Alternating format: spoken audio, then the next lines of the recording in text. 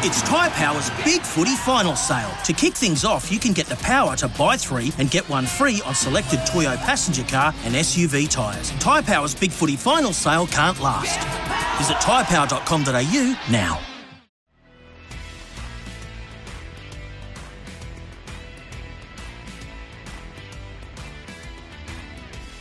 Now on 693 SENQ, Queensland's new home of sport. It's Mornings with Ben Davis. Yeah, g'day. Thanks for padding up, putting in the mouth guard and running on with me this morning. 13, 15, 55, excuse me, as I swallow that tea on a sharpish Monday morning, a back-to-school Monday. 13, 55, they're the digits you need. Look, it is back-to-school Monday. Hope the roads are okay for you. A bit more traffic on them over the last 2 weeks, aren't they? Look, speaking of roads, what's the road look like now for you and Nick Kyrgios? Do you forgive him after last night? I know he didn't win, but he held himself okay. And when I say forgive, is that the word? Is that the word I'm searching for? Forgive. Help me out here. 13 55. You can send a text to 0467 736 736. Were you cheering him on? Well, you were, weren't you, last night? Of course you were. I was too. Plenty of bleary eyes this morning too around the country. He was so silky to watch. Those baseline drop shots, wow, they were just so good. You were cheering him on last night. Will you be cheering him on again after this? A word for Nick Kyrgios. Sum him up in a word. To me, it's confusion. He confuses me, and that's okay. I'm not really sure how I should feel about him. And that's cool, isn't it? How do you feel about Nick Kyrgios? Will you be cheering him on again? Were you just cheering him on last night because he was an Aussie in the Wimbledon final and he was up against Novaks? What about his next tournament? Will you be cheering him on? 13 55 0467 736 736. Look, more than 100,000 of you were in Southeast Queensland stadiums over the weekend, Saturday night and yesterday. Suncorp, the Gabba, Metricon. We saw the Broncos, we saw the Lions, the Wallabies, the Suns. How good was it? Now we've got 2 more sleeps until State of Origin. Who should wear the most famous jersey in Origin history? The Maroons, number 6. Dearden on debut? Or should they switch it up and put Ben Hunt in there? He's leading the Dally M's coming into this Origin series. What do you reckon? We'll run the Monday means test very shortly. Scott Sattler, he'll be along to cast his eye over the baby Broncos and the Maroons lineup. They'll be training in about an hour and a half's time. After training, Daly Cherry Evans, the captain, will be speaking. If that happens before midday, you will hear it here first on SENQ, your new home of sport here in Queensland. We'll have the charger sheet coming through this morning as well. Tarek Sims. Should he have been sent off Suncorp Stadium yesterday evening? Of course he should have. 2 sin bins. Surely your second one means you're off. And that second one where he dropped the shoulder into the face of Reece Kennedy, that's a send-off every day of the week, isn't it? I mean, we saw David Clemmer get sent off the night before, and he just gave someone a facial. Sure, it was only seconds left on the clock, but Tarek Sims, he should have gone. We'll find out what's happening with Brandon Smith too. We'll get your take on that. Mitch Robinson from the Lions will touch base into the Lions' den after their Cubs loss yesterday. It was brave, but they still went down to Essendon. We'll fire up the blowtorch. We'll have the fallout from the Wallabies' first loss at Suncorp in 6 years, plus a brand new segment. Where are they now? Lockyer fires it, rifles it, out to Thurston. Thurston away. It's come from Smith. It's gone to Mogg. Mogg's got number 2. Adam Mogg has scored. That's his second try. Adam Mogg has scored. Try number 2 on debut. Oh, it still gives me tingles all these years later. 2006, Game 2 at Suncorp Stadium. Adam who? Adam Mogg. That's right. That night it was an absolute mogging, and it sent us on course for a decider in 2006. And we know what happened after that. The rest is history. Adam Mogg on the show a little later on. Now on Mornings with Ben Davis. It's time for Benny's Blowtorch. Oh, look, so much I could have focused on today. Kyrgios, the COVID chaos at the Broncos and the Maroons. And the Lions too, the baby Broncos, they got up. What about the Lions Club? So much we could have spoken about, but 46,500 of you over the weekend convinced me that there's still a feeling, there's still a passion, there's still a desire for this. And it's the game they play in heaven, rugby. Why has it gone to hell? If you were one of the 46,500 at Suncorp Stadium on Saturday night for the Wallabies in England, I'd love to hear from you. 13 13 55. Send me a text 0467 736 736. Were you happy with what you saw on Saturday night? I'm not talking the result. The other thing I want to know is have you had your witness statement taken by the police yet? Because you and I, and yes, I was there on Saturday night, we witnessed a shocking crime. We witnessed rugby union being murdered in front of our eyes, and no one is doing a thing about it. Were you happy with what you saw on Saturday night? Did you get your money's worth? And if you weren't there and were watching it on Stan, did you get your money's worth? Did you understand what was going on? The rules are too convoluted, the game is too slow. And the worst rule in world sport has got to be a sin bin for that deliberate knock-on. Tell me I'm wrong. That has got to be the worst rule in world sport. And if it isn't, what is? 13 13 55 0467 736 736. I'm not alone in thinking this. I know that. From the grassroots right up into the elite. Here's Eddie Jones, England coach, after the match. Well, I think the game's gone out of control. We saw the New Zealand-Ireland test. At one stage, the commentators couldn't count how many players were on the field. Seriously. And they had three backs packing a scrum. We've gone the full hog, where everything's a yellow card, everything's a red card, and there needs to be some common sense come back into the game. Because if you're following a team or you're supporting a team or you're watching a game of rugby and the numbers are changing all the time, we're supposed to have a 15. If we want to play 14 aside, let's just...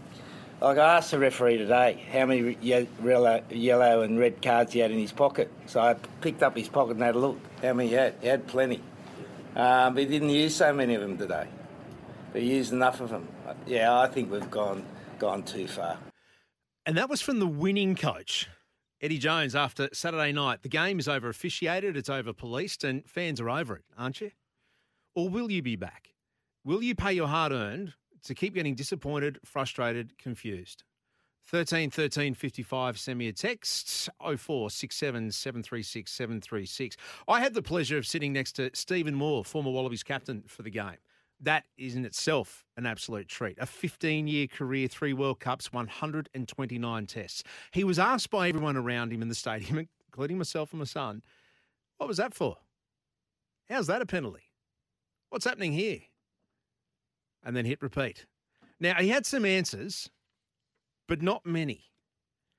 There's 129 tests worth of experience. Our second most capped Wallaby, our most capped Super Rugby player of all time, a former captain who actually gets to talk to refs. If he's bewildered, if he's lost, if he's confused by the rules, then what about the rest of us? World rugby is cannibalising itself. It's losing its Australia. It's losing its fan base. It's losing its players. It's losing its coaches. Based on law, Marcus Smith got yellow carded and so did Izzy. And there's no doubt Izzy's trying to catch it, but I think they're implying if you go with it with one hand, you run a risk. So, it's certainly different from an intentional slap down. But anyway, it's the law and the ref's got to ref accordingly. So I have no issue with their decision. There we go, Dave Rennie, being very diplomatic, very straight bat. He has no issue with the way it was officiated. He has an issue with the rule. It is the worst rule in world sport. Tell me I'm wrong. The deliberate knockdown rule. If you are deliberately knocking down, cynical play, they call it. There's only rugby can come up with a term like that, cynical play. But there was no cynical play in what happened on Saturday night. Not from Isaiah Parisi, maybe from Marcus Smith, maybe, just maybe, but they were both going for intercepts. What that showed on Saturday night is total lack of knowledge, feel, or even presence of sport. Both players going for an intercept. And yet, apparently, the rule states that they are sin-binnable offences. That's not cynical play, that's attacking play. That's the entire essence of the game, trying to get the ball for your team to score. That's the rules. What about the time factor? between stoppages, packing scrums, resetting. The TMO, oh, please. We love it when they get involved for things that may have been missed, but not every single play. The game has more stoppages now than NFL. I remember Steve Moore actually said, why are the trainers coming on? He said, no one's worked up a sweat. This was about 30 minutes into the game. There has been so many stoppages. You know what it's losing? It's losing its war of attrition. Players can play 80 minutes. Actually, they play more than that. The clock's ticking. What was that first half between Ireland and New Zealand? If you were watching that, that went for more than an hour, the test match before the Wallabies. 13-13-55, the digits you need. It wasn't that long ago. Names like Eels, Horan, Kefu, Flatley, Gregan, Stephen Moore, they were household names. But not now. The Wallabies are playing without names. And I don't mean any disrespect to anyone who pulled on the gold jumper. You can do much more than any of us listening right now. I understand that. We just don't know who they are. The amount of people I overheard at Suncorp on Saturday night, they were saying, who are these guys? Who's that number? Who's that in the second row? Who's that at lock? We've lost connection with rugby. We used to love it. We've all got Wallaby jerseys up on our wall. We all remember the Eels, the Horns, the Kefus, the Flatleys, but the Greekins. But what now? Is it because our best players are going overseas? Is it because of the rules and the time wasting? Is it because now that rugby is stuck behind a paywall with little other incentive to actually buy that channel to watch it? When it was on Fox, you had a myriad of sports you could pick from, so you could justify spending that money. Now, if you're buying Stan, it's what, just for the rugby? If your son or daughter plays rugby here in Brisbane, whether it be at Chipseywood, Yoku Road, Bottomley Park, UQ, Shore Road, Sylvan Road, Sunnybank, wherever it may be, thousands of kids do. I see them. I've been there. I've watched it on a Saturday morning. But then what? Where do we lose that connection with rugby? When do they drop out? Rugby's nursery is so minutely small when you think about it on a world stage. 9 GPS schools from Brisbane and 9 from Sydney. They take the best of that into the Wallabies. But you know what? Once that gets promoted in the GPS schools, guess who comes along? The NRL. They swoop and they take their best. Wednesday night, State of Origin, Tom Gilbert, Brisbane Grammar. Pat Carrigan, Terrace. Ponga, Churchy. It seems like rugby doesn't stand a chance, yet it does. It punches above its weight. The Wallabies go all right, but they're just absolutely getting smashed by over-convoluted rules and time wasting. Why has the game they play in heaven gone to hell? 13-13-55. Drop me a text, 0467 736 736. Now on Mornings with Ben Davis. It's time for Benny's Blowtorch. There we go. We've lit up the blowtorch, 13 degrees. I hope that warms you up this Monday morning. Texts coming through. Thank you for this one. Grant, Eddie said on SEN last week, with Pat and Heels, what an interview that was. Rugby is trying to make the game perfect. Life's not like that. It's not perfect. Perfect is vanilla. What a shame this great game of ours is out of control. Grant, thank you. Thank you for your text. And on Kyrgios, Megan, good morning to you. Exciting is the word I'd use for Nick Kyrgios. Maybe a little eccentric at times, but it keeps tennis interesting. She loves watching. Will she be watching again, though? Were you up watching Wimbledon last night, the final? And why were you watching? Was it just to cheer on an Aussie, or was it to see Nick Kyrgios and what he would do? Would he implode? Would he bark up? The Joker, he was the Iceman, wasn't he? And he waited for Nick to make those mistakes, but geez, he looked good in the first set, Nick Kyrgios. Will you be watching and cheering on Nick next game? What now? Is this a tipping point? Is this a turning point for Nick Kyrgios? 13-13-55 0467 736 736. Brisbane Lions, the Cubs, they ran out last night or yesterday afternoon, I should say, at the Gabba. 9 new faces in their team from the week before. A few injuries, but many from COVID. So that's pretty much half the team. 18 on the field at one point, 9 new faces.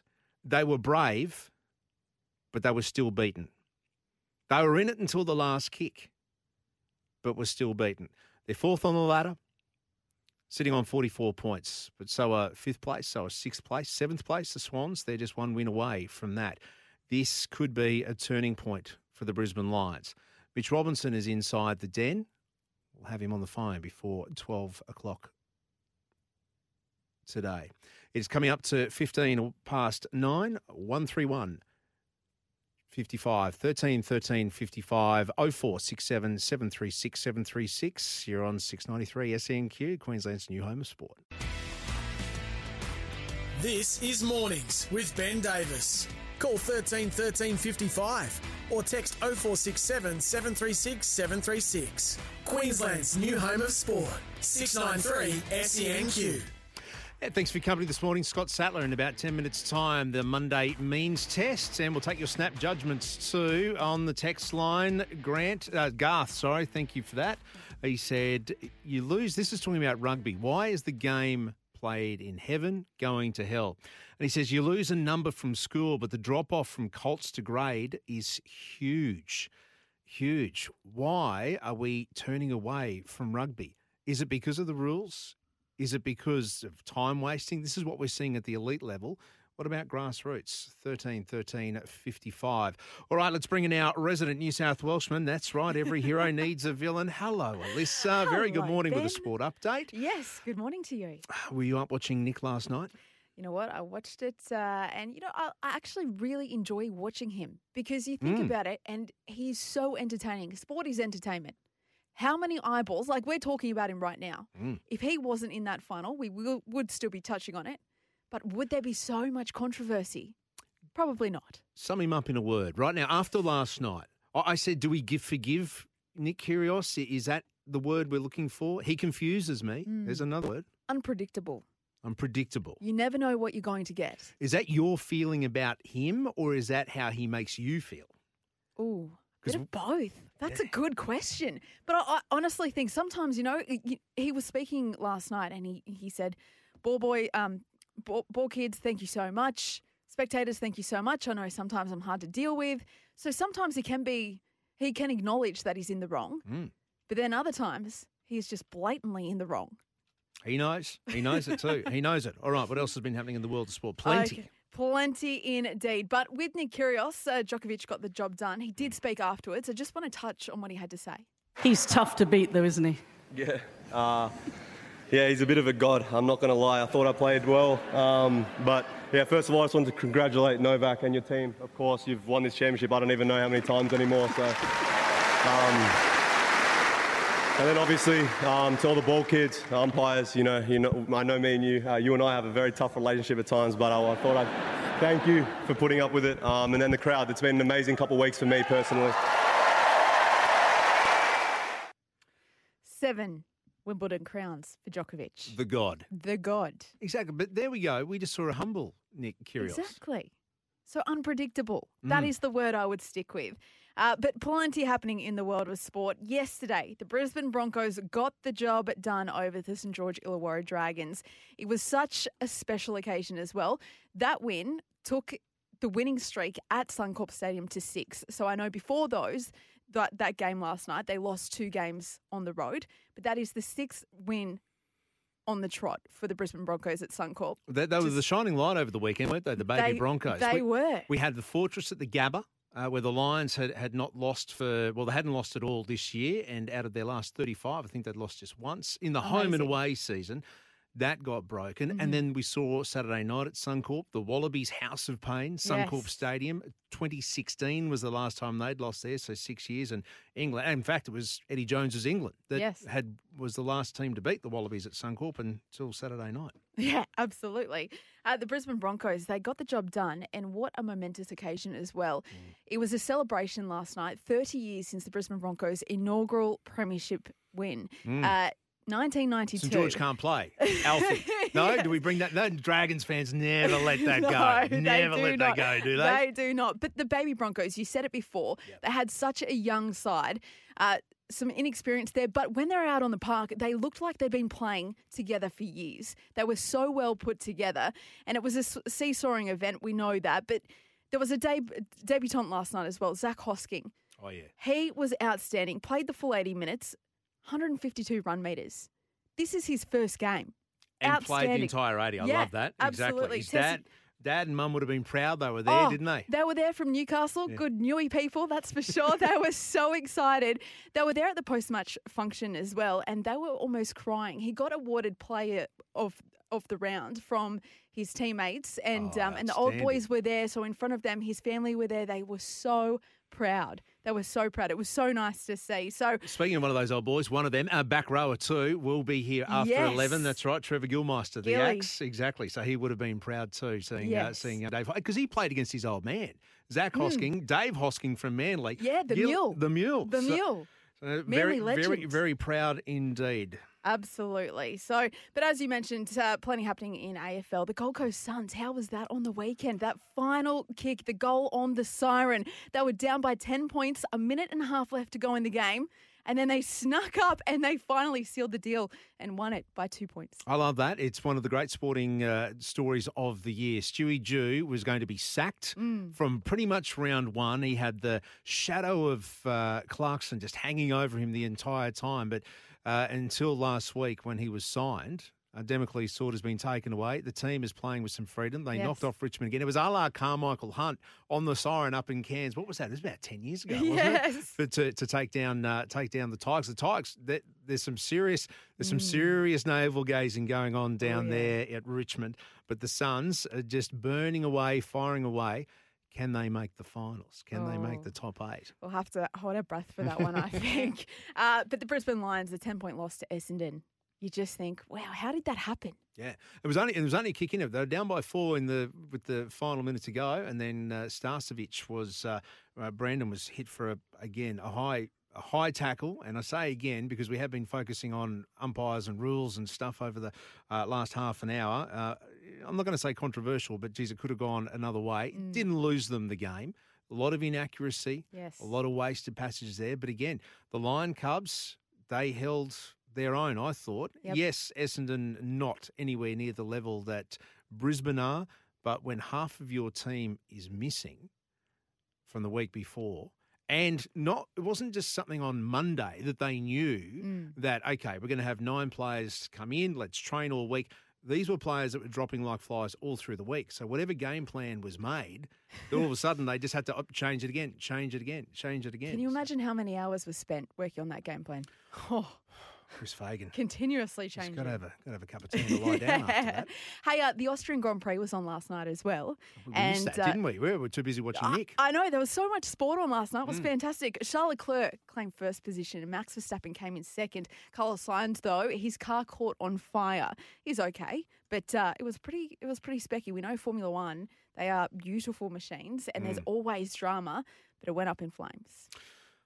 Supercars in Townsville too over the weekend. Shane Van Gisbergen got it done. He got it done over both days. Well, he got it done in controversial circumstances on that final corner when Anton De Pasquale gave him a nudge. Well, drove straight through him. And I think it was great tactical nous from Van Gisbergen, or whether it was the team in his ear saying, don't let him redress, don't pass him. He followed him over the line in second place, but that 5-second penalty stood, so it was another ripping day a ripping weekend for the Red Bull Racing team, the Holdens. Cracking weekend. Have we had this conversation? You're a Holden or Ford girl? I'm a Holden girl. Oh, no, very good. Don't. Okay, I'm already being called the villain for going for New South Wales. That's my home team. Yeah. I'm waiting to cop some more here. No, that's all right. You're starting to balance out the ledger now. Holden, this is good. Don't ever apologise. I'm not a Ford girl. No, not too many people are. All right, 13 13 55 0467 736 736. The digits you need. Oh, you know what, Alyssa? We've got some more Body Science vouchers to give away today too. We do. We've got 2 $100 gift vouchers for Body Science. So all you need to do is call into the show, give your opinion, tell us if you agree with us or not. Tell Ben whether or not he's on the right path, or if he should be saying something else. If you liked the rugby game on the weekend, let us know. I don't know many people would agree with you though. And if you're a fan of Curios, well, Dave on the tweet machine has said the rule is fine. The interpretation was, I can't use the word he used, but it was ordinary. It was in the house. It was in the outhouse. There we go. An attempted intercept. That's what it was. It wasn't a deliberate knock-on. So, Dave, thank you. You can jump on SENQLD is where you'll find us on Twitter as well. All right. Body Science, those $100 vouchers, all thanks to Body Science, fueling fit, happy, healthy Aussies for 23 years. Speaking of happy, fit, healthy Aussies, on the other side of this, Scott Sattler, the Monday Means Test here on SENQ. This is Mornings with Ben Davis. Call 13 13 55 or text 0467 736 736. Queensland's new home of sport. 693 SENQ. Yeah, we'll head inside the Lions Den before midday. They are licking their wounds after yesterday's loss to the Bombers. Brave, but beaten. Where does it leave them? What's the fallout been? What has Chris Fagan been telling his troops? And who will be coming back for next week against the Giants? Pivotal time for the Brisbane Lions. But now let's run the rule over the means test in the NRL and State of Origin after the weekend. Let's welcome in SEN League expert. He's got his own show. He's played Origin. He's played for a 4,000 club. Scott Sattler, good morning to you. Benny, how are you? Mate, I'm very well. What did you make of the Broncos yesterday? Really impressive. Yeah, really impressive. Called the game for SEN League, and I felt their effort now proves to a lot of rugby league people that there's depth back at the Brisbane Broncos. We always see the Broncos over many, many years when they've got that baby Bronco tag and they've got a lot of those young players that are not making debuts but have only played a handful of NRL games. They just seem to aim up. Now, they lost their way there for a few years, the Brisbane Broncos, with that, but I feel as though that Kevy Walters and his staff have done a great job. Benny Eichen, who I think has been one of the best signings in the NRL, to be quite honest, both he and Dave Donaghy with the Brisbane Broncos, just been able to realign the Brisbane Broncos with what we're used to. So I think all in all, really impressive. Going up against the Dragons team that were really desperate to stay in touch with the top 8, and they were coming into the game in 8th position. But Adam Reynolds he's a maestro. He treats the opposition like it's a chessboard and pushes the team around the field. And it must be just so reassuring for Kevy Walters to know that he's got like a second coach out on the footy field that they can just change on the run when he needs to because he's been involved in those big games. So all in all, really impressive. Now we go into the back half of the season. This is where it makes or breaks you as a side because your young players got to be able to stay resilient through this period. Exactly right. We'll get the excavator out and dig deeper into that very, very shortly. But one of the reasons why they were the baby Broncos, not only injuries, but Origin, of course, and the late call-up by Corey Oates. And this is all because of the COVID chaos going inside Camp Maroon. They're out on the training park in the next hour down at Sanctuary Cove. And as I said earlier in the program, if Daly Cherry-Evans, the captain, he's speaking after training. If he does pop up before midday, you'll hear it live here on SENQ. So, Sats, the big question is, who plays 5'8"? Who wears the most famous jersey in rugby league, the maroon number 6 on Wednesday night? Oh, I think we're trying to look too much into it, to be quite honest, Benny. I think we think that Billy's going to make all these last-minute changes, and I think you're dicing with death if you make too many changes leading into a decider. Now, some of the arguments were, do you bring Reece Walsh in, play him fullback, and then throw Kalen Ponga up into the 5'8" role? Many say, well, that's a great move, but you've got to remember Kalen's never really played 5'8" at Origin level, so a huge ask in a decider. Reece Walsh would handle Origin. I think a lot of the young players have shown that they're a lot more confident what we were when we were playing big games. They're a lot more confident these days, the young kids. So I think they handle it quite easy. But in saying that, I don't think he'll make too many changes. I think he doesn't want to play around with that hooking dynamic that he's got there where he starts with Benny Hunt and brings on Harry Grant after 20, 25 minutes. And Tommy Dearden, I think Billy Slater, by the time kickoff comes around on Wednesday night, he'll make Tommy Dearden feel like he is the best player in the NRL and that he deserves to be in that number 6 position. Because Origin is about defensive efforts, little tiny defensive efforts that always evolve, all these little battles that evolve around the Origin field. And Tommy Dearden is actually one of the best defenders in the NRL.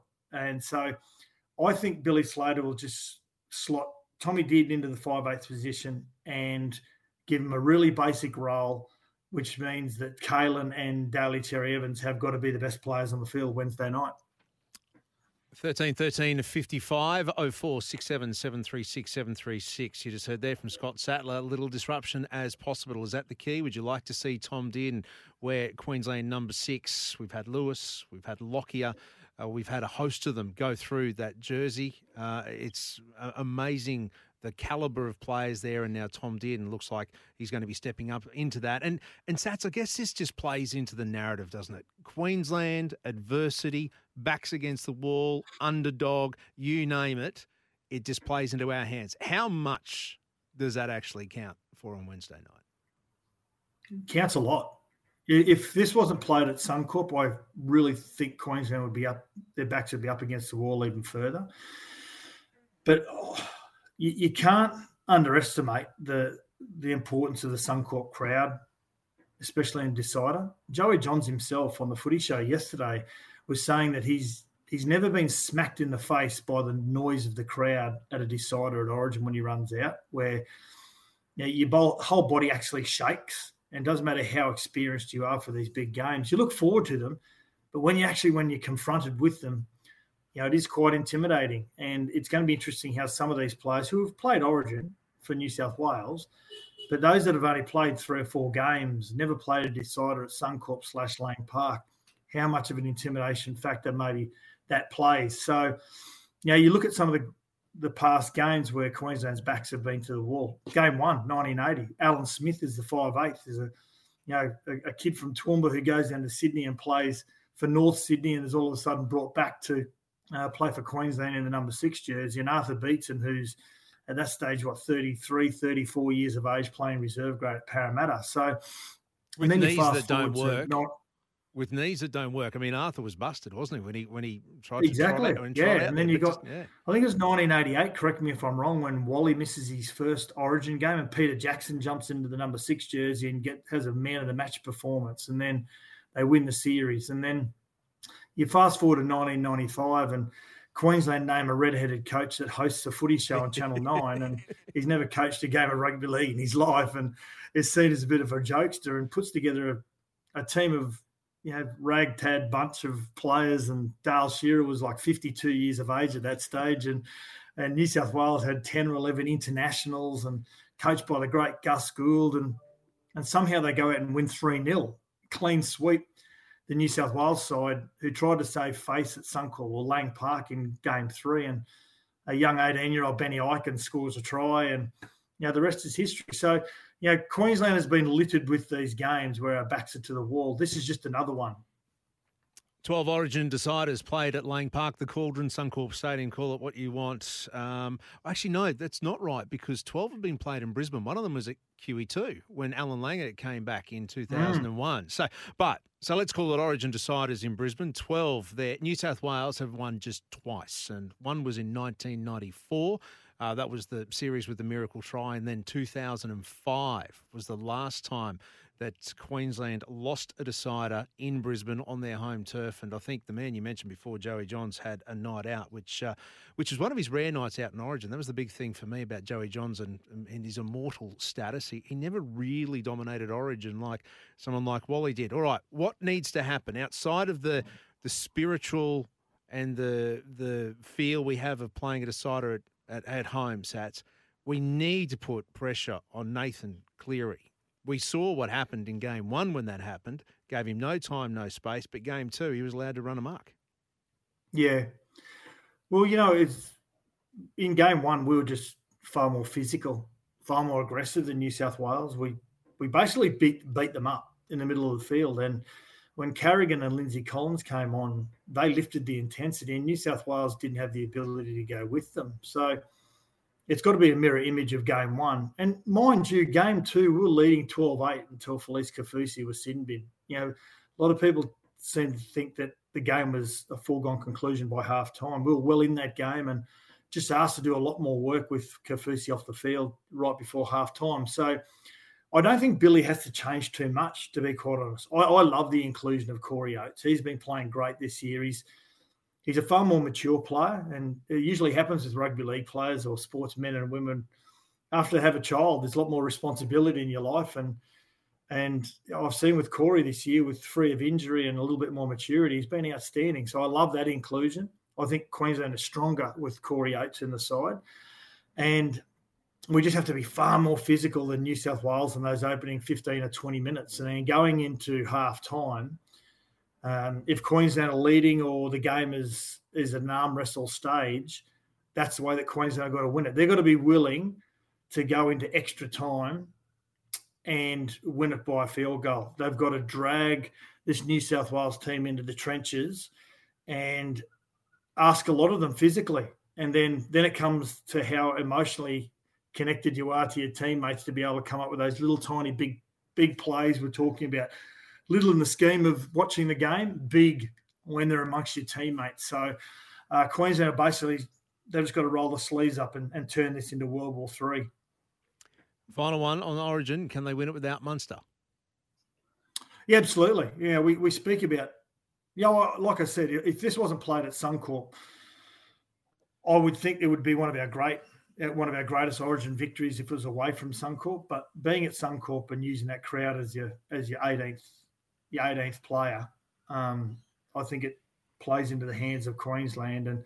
And we've seen so many times that we just spoke about earlier on, so many times when we didn't have our star players on the field, but we were able just to be able to come together as a unit and come up with really great victories. If we win this series in Game 3, I think we'll be talking about this in 10, 15, 20 years' time, Benny.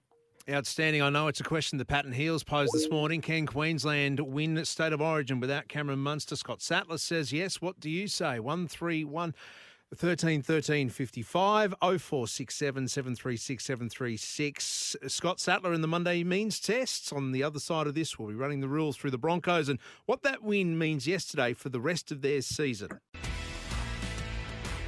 This is Mornings with Ben Davis.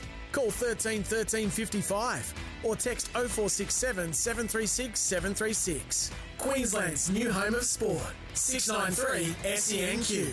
Yeah, 12 away from 10. Thanks for your company this Monday morning. You can follow us too on the socials, Twitter and Instagram at SENQLD, Facebook, SENQLD. You can grab a podcast of the show as well. Subscribe to SENQ via iTunes or Spotify. If you miss anything, we have $100 vouchers from Body Science to give away, all thanks to Body Science. Fueling fit, happy, healthy Aussies for 23 years. Speaking of which, fit, healthy, happy. Scott Sattler, the Monday Means test. Scotty, you were calling the Broncos game against the Dragons on the weekend. It was great to see all of the old boys there as well as they they commemorated their 30 years since beating St George in that grand final in 1992. Outstanding to see them there. Some of them looking fully fit and looking like they could still play. Some looking like they've been a pretty good pasture as well over the last 30 years. Was there anyone you didn't recognise? I didn't recognise Willie Kahn. Yeah. Took me a while to recognise Willie. But in saying that, Big Lazo being there, of course, that was his second stint after leaving Canberra and going to the Broncos and winning another premiership with the Broncos before he went to Melbourne.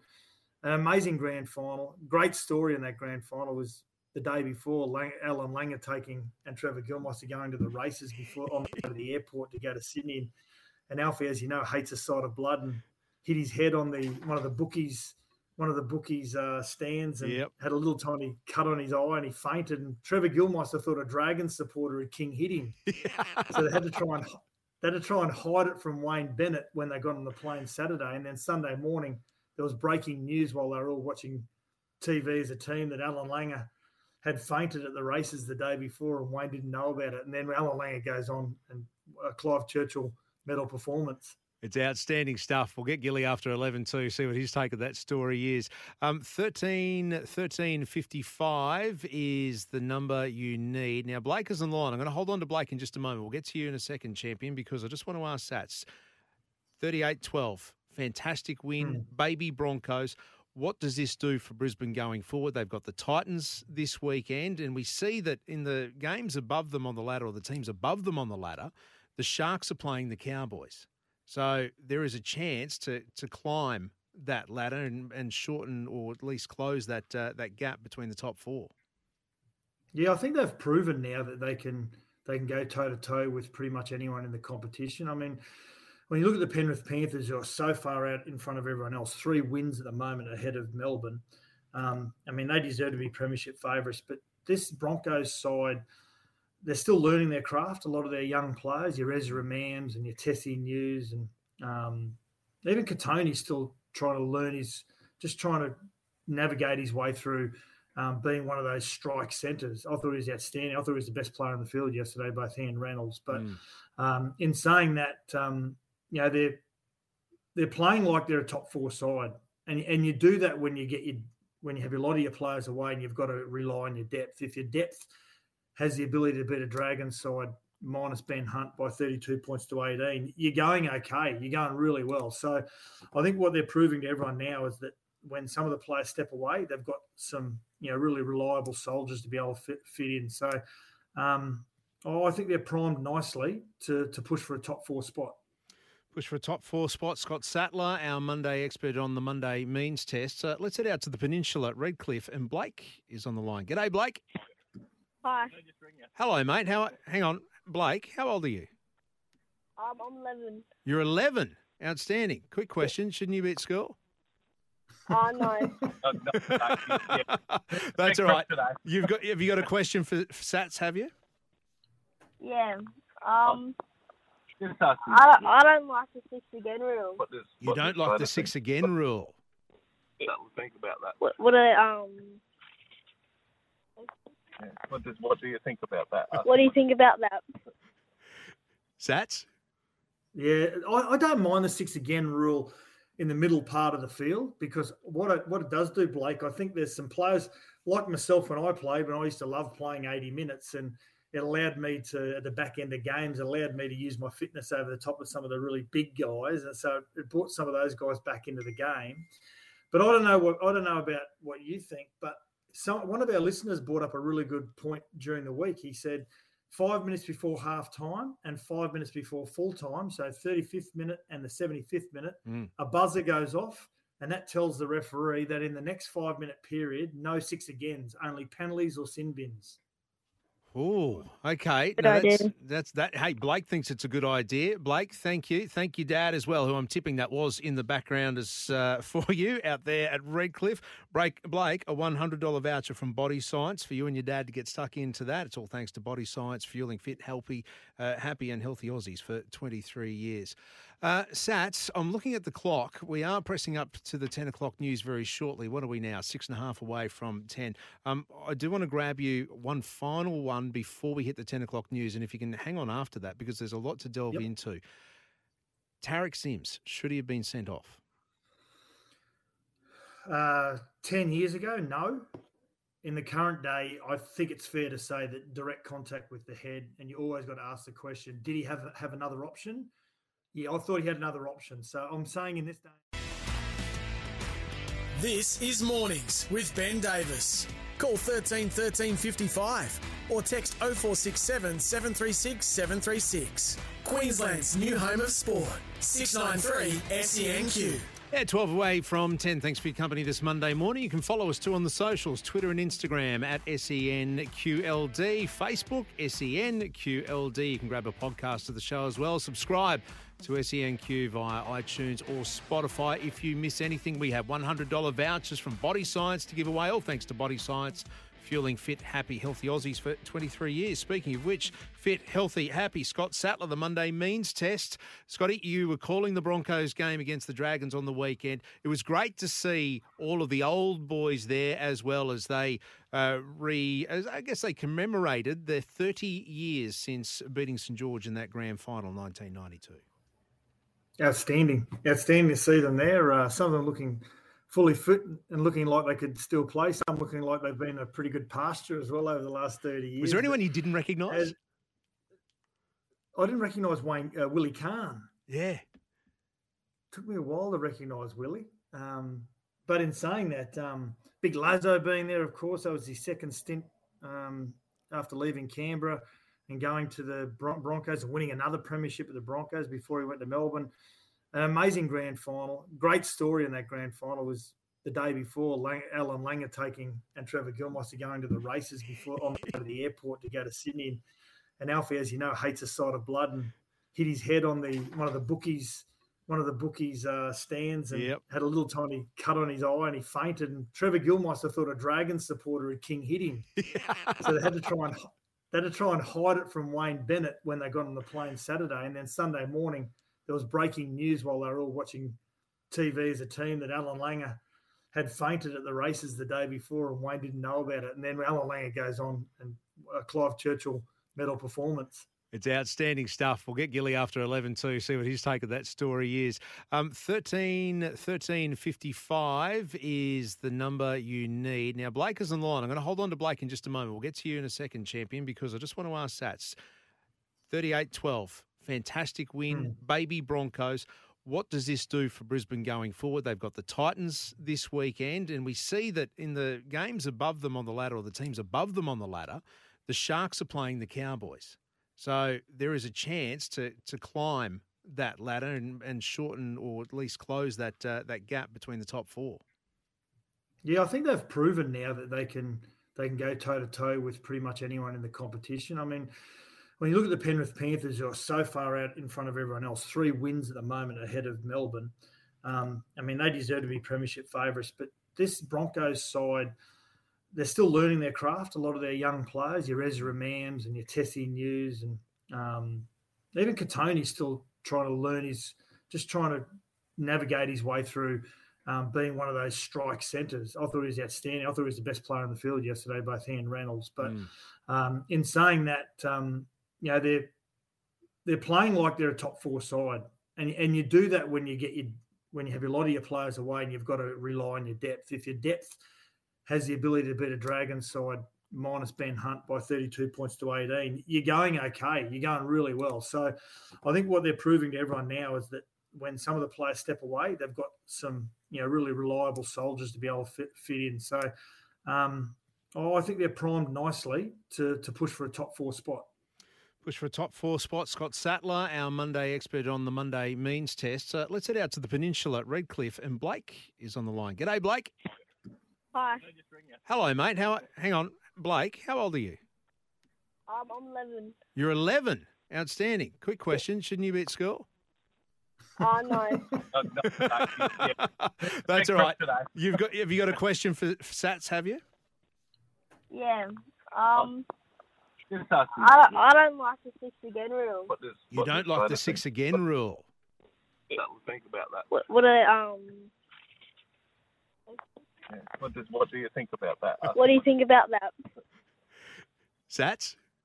Yeah, I don't mind the 6 again rule in the middle part of the field, because what it does do, Blake, I think there's some players like myself when I played, when I used to love playing 80 minutes, and it allowed me to, at the back end of games, it allowed me to use my fitness over the top of some of the really big guys, and so it brought some of those guys back into the game. But I don't know about what you think, but one of our listeners brought up a really good point during the week. He said 5 minutes before half time and 5 minutes before full time, so 35th minute and the 75th minute, a buzzer goes off, and that tells the referee that in the next 5 minute period, no 6 agains, only penalties or sin bins.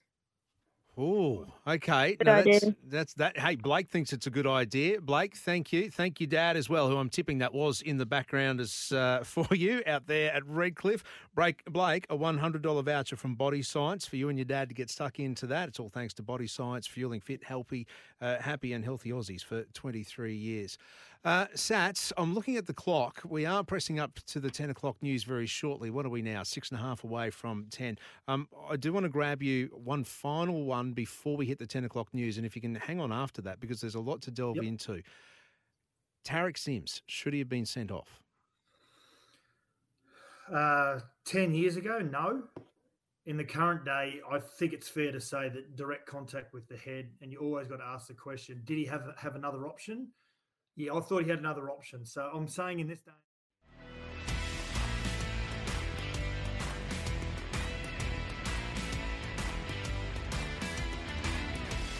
Now on 693 SENQ, Queensland's new home of sport.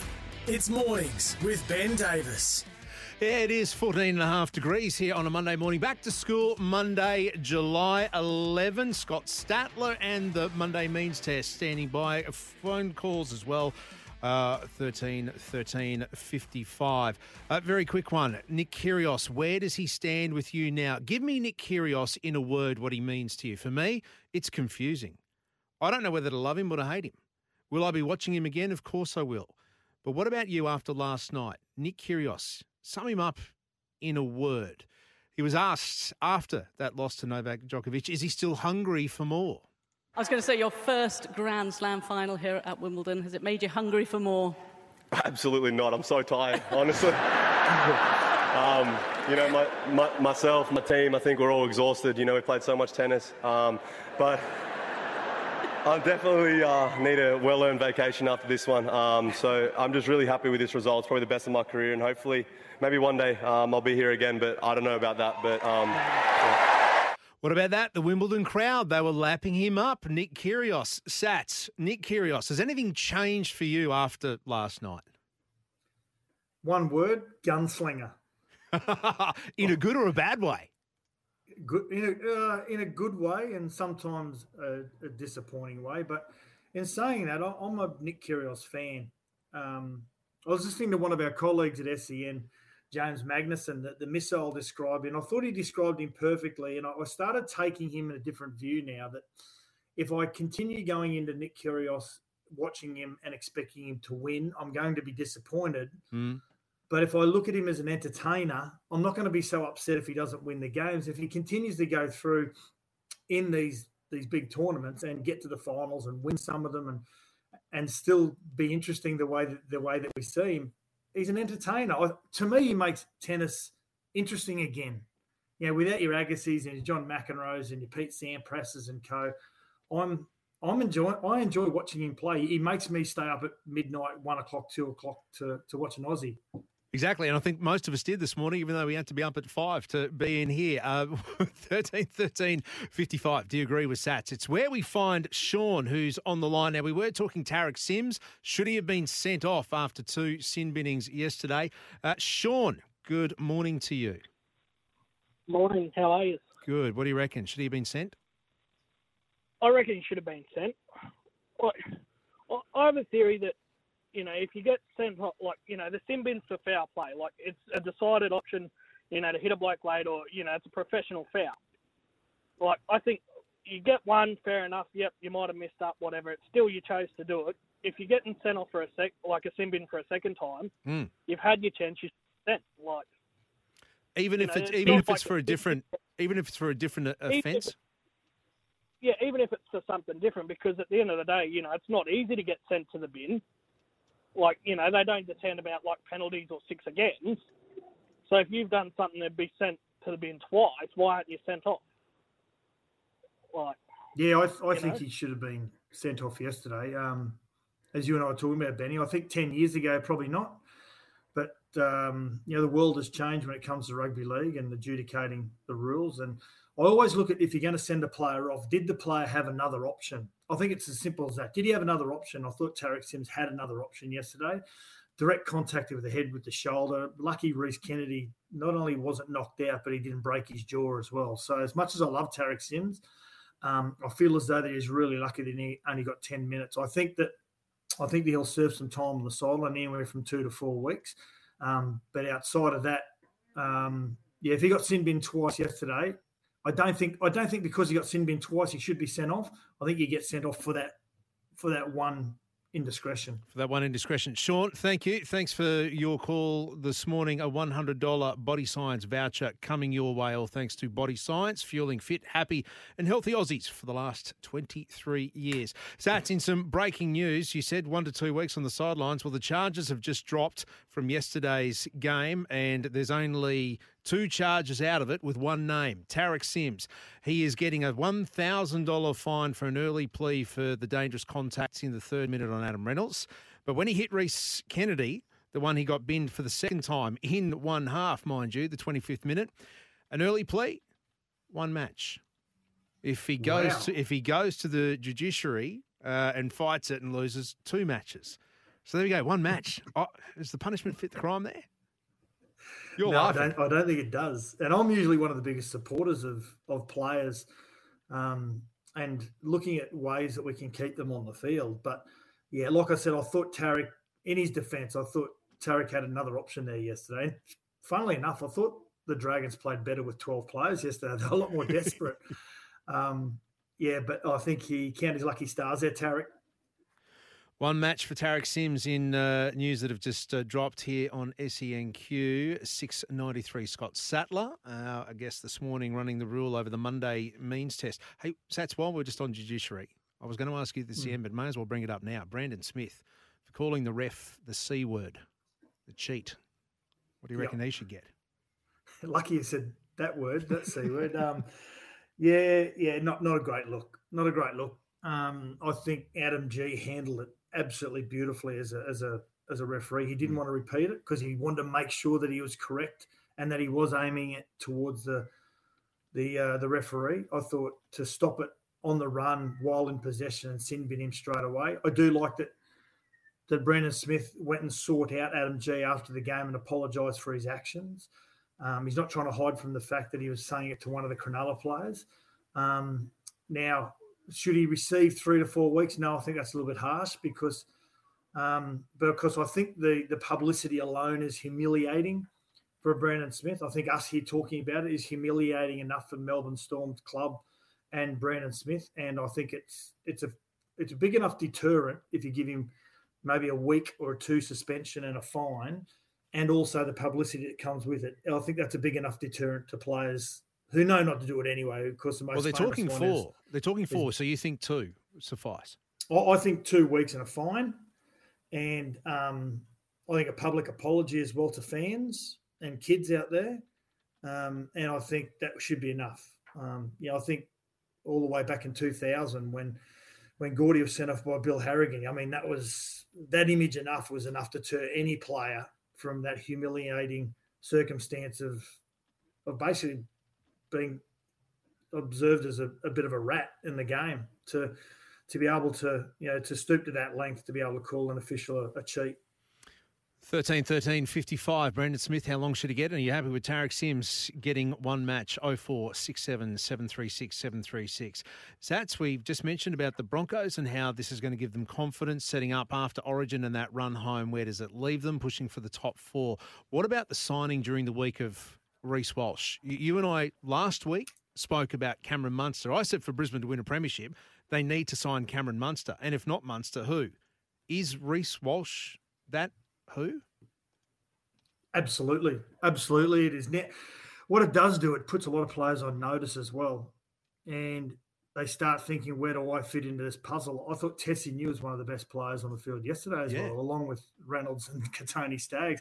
Where does he fit into the equation? I mean, does he ask for a release? Do the Dolphins try and get him now so he stays in the same city?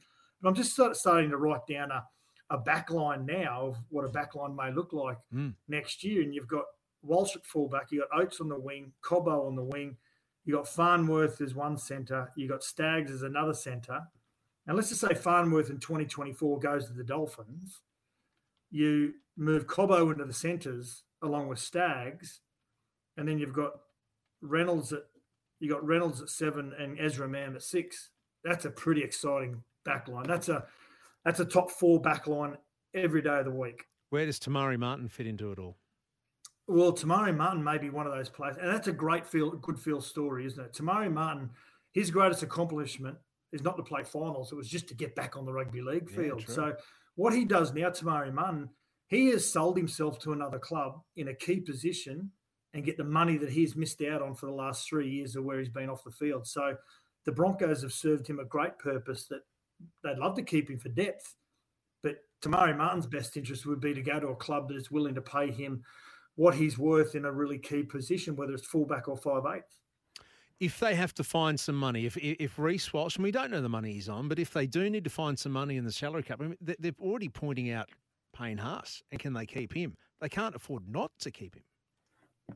No, if they're going to win a premiership, they need Payne Haas there. I think by the time he retires, I've said this on numerous occasions, I think we're talking about him in the same way that we talk about Steve Roach, Glenn Lazarus. I think that's how influential he is going to be in his career. So they need him to stay. If the reports are right that Reece Walsh is $400,000 a year, I don't know how the NRL would allow that because every player has got a minimum cap of what they would be on the open market. I couldn't see Reece Walsh being there for $400,000 a year. And Sats, I thought that initially, but then you actually stop and think, well, what's he done? He hasn't done it yet. Yes, he was picked for Origin, but didn't play. So he still has to earn his stripes as far as I'm concerned. They bought him and paid him on potential. And that's kind of it. Well, if you pay him on potential, you're probably paying him more. And then in 2 or 3 years' time, you might have him on a certain figure and he's actually worth more on the open market. So I'm thinking maybe his first year is X amount, but year 2 and 3 maybe Y amount where it's back-ended. So, but it's a great pickup for the Brisbane Broncos, and it's a huge. I suppose it's not a great sign for the Dolphins that they miss out on another one, and that he was only given permission to talk to the Brisbane Broncos, which happened to Scott Prince actually back in the West Tigers in 2006. He was given permission to talk to the 3 Queensland clubs. All right. Final one for you on this, as far as contracts are concerned. If Walsh is now in with the Broncos, which he will be, does that mean they don't and can't find room for Munster under their cap? So does that leave the door open for the Dolphins?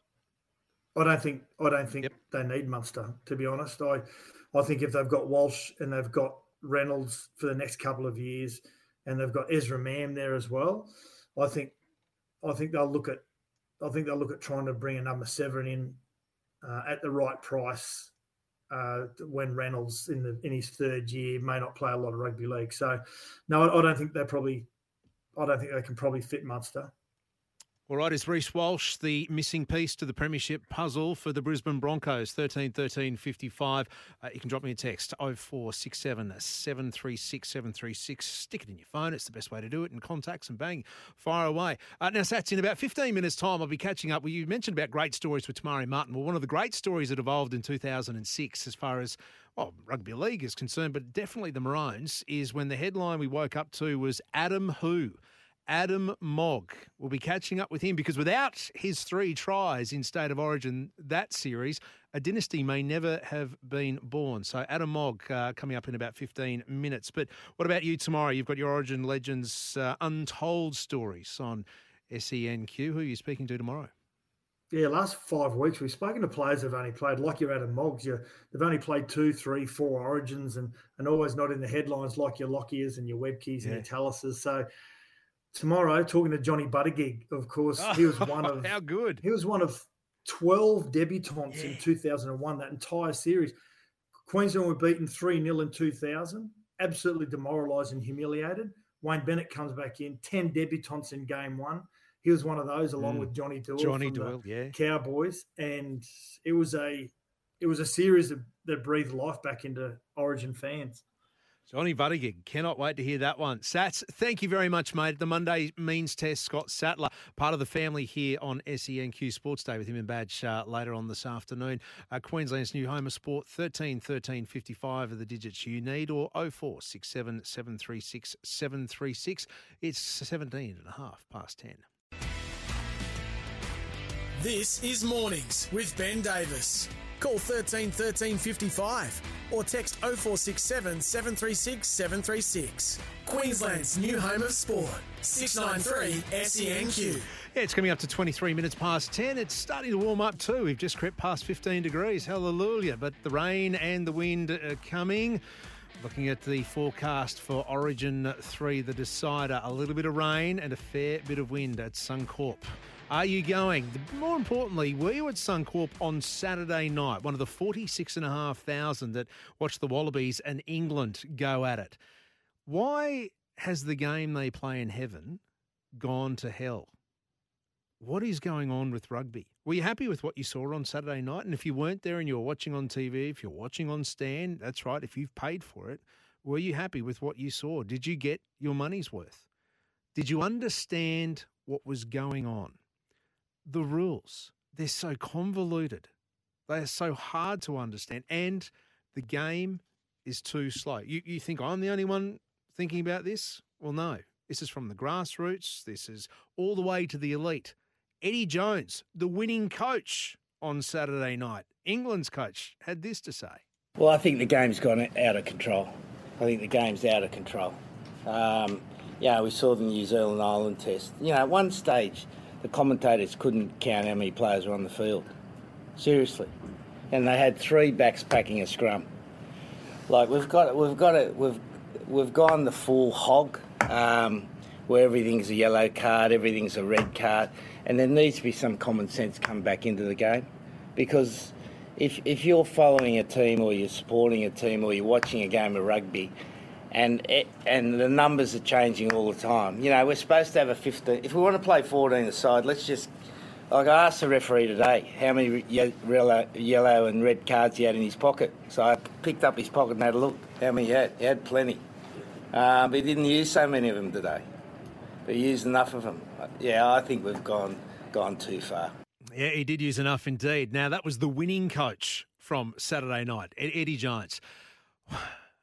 Is the worst rule in world sport rugby's deliberate knock-on rule? I think it is. Tell me I'm wrong. And actually, put your thinking caps on. If you can find me a rule in any sport in the world that is worse than that, I'd love to hear from you.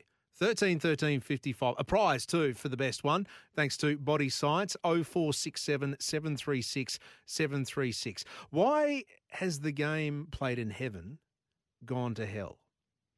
And I know there's plenty of you who are passionate about this. 46,500 at Suncorp on Saturday night. I was actually surprised at the size of that crowd. We've lost connection to rugby, I think. It wasn't that long ago that Eels, Horn, Kefu, Flatley, Gregan, they were all household names. But who are the names of this era?